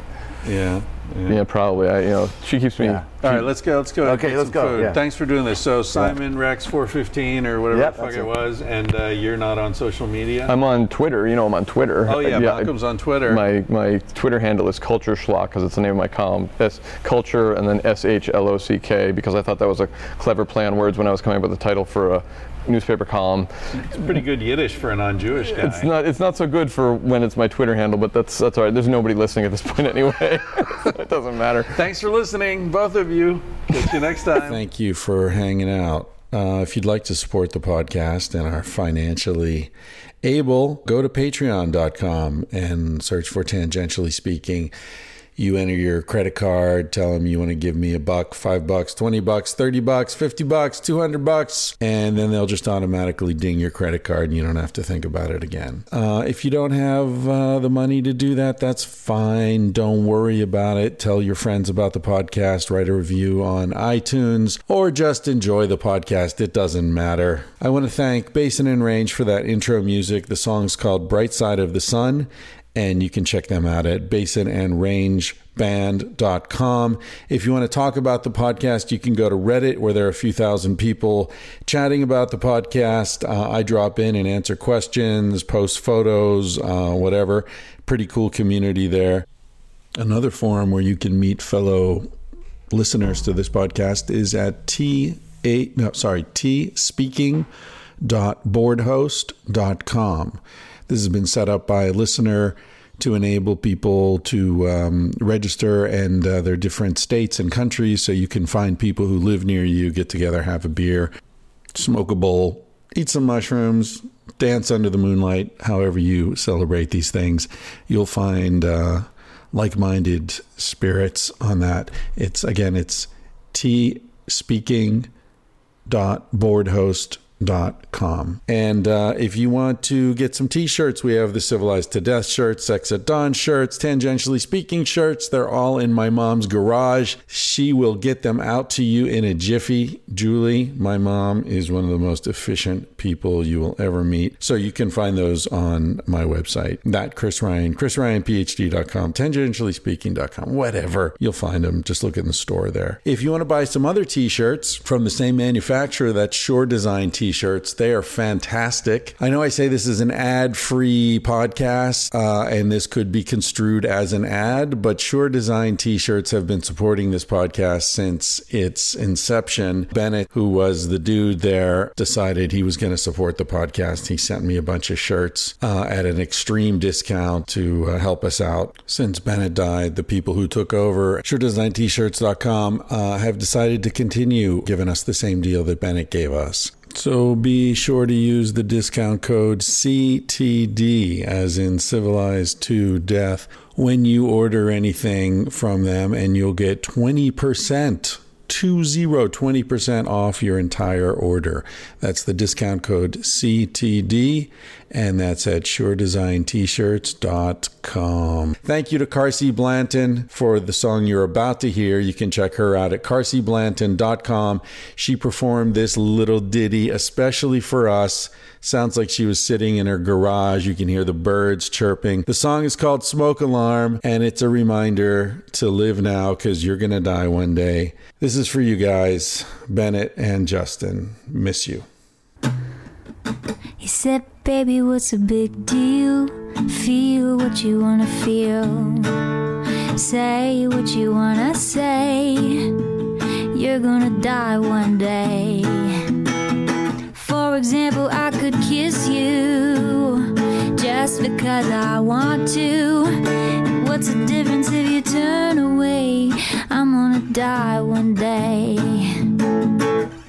Why do you waste your time thinking about your reputation? Trying to meet an expectation, wondering what they're gonna say.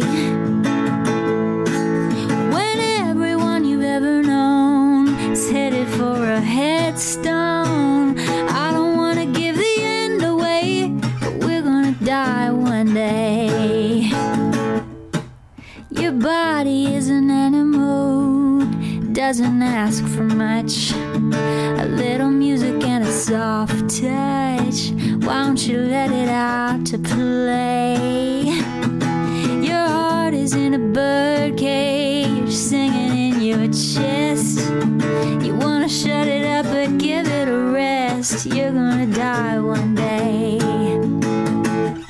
Why do we waste our time thinking about a reputation?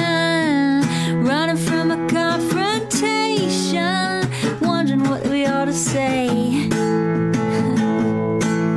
When everyone we've ever known is headed for a headstone. I don't want to give the end away, but we're gonna die one day. We're gonna die one day. We're gonna die one day. So baby, what's a big deal? If you wanna be free, say what you wanna feel. Spend the night with me. I'm gonna take you up in my arms. And if we must go down, we'll go singing to the smoke alarms. We'll dance into the ground.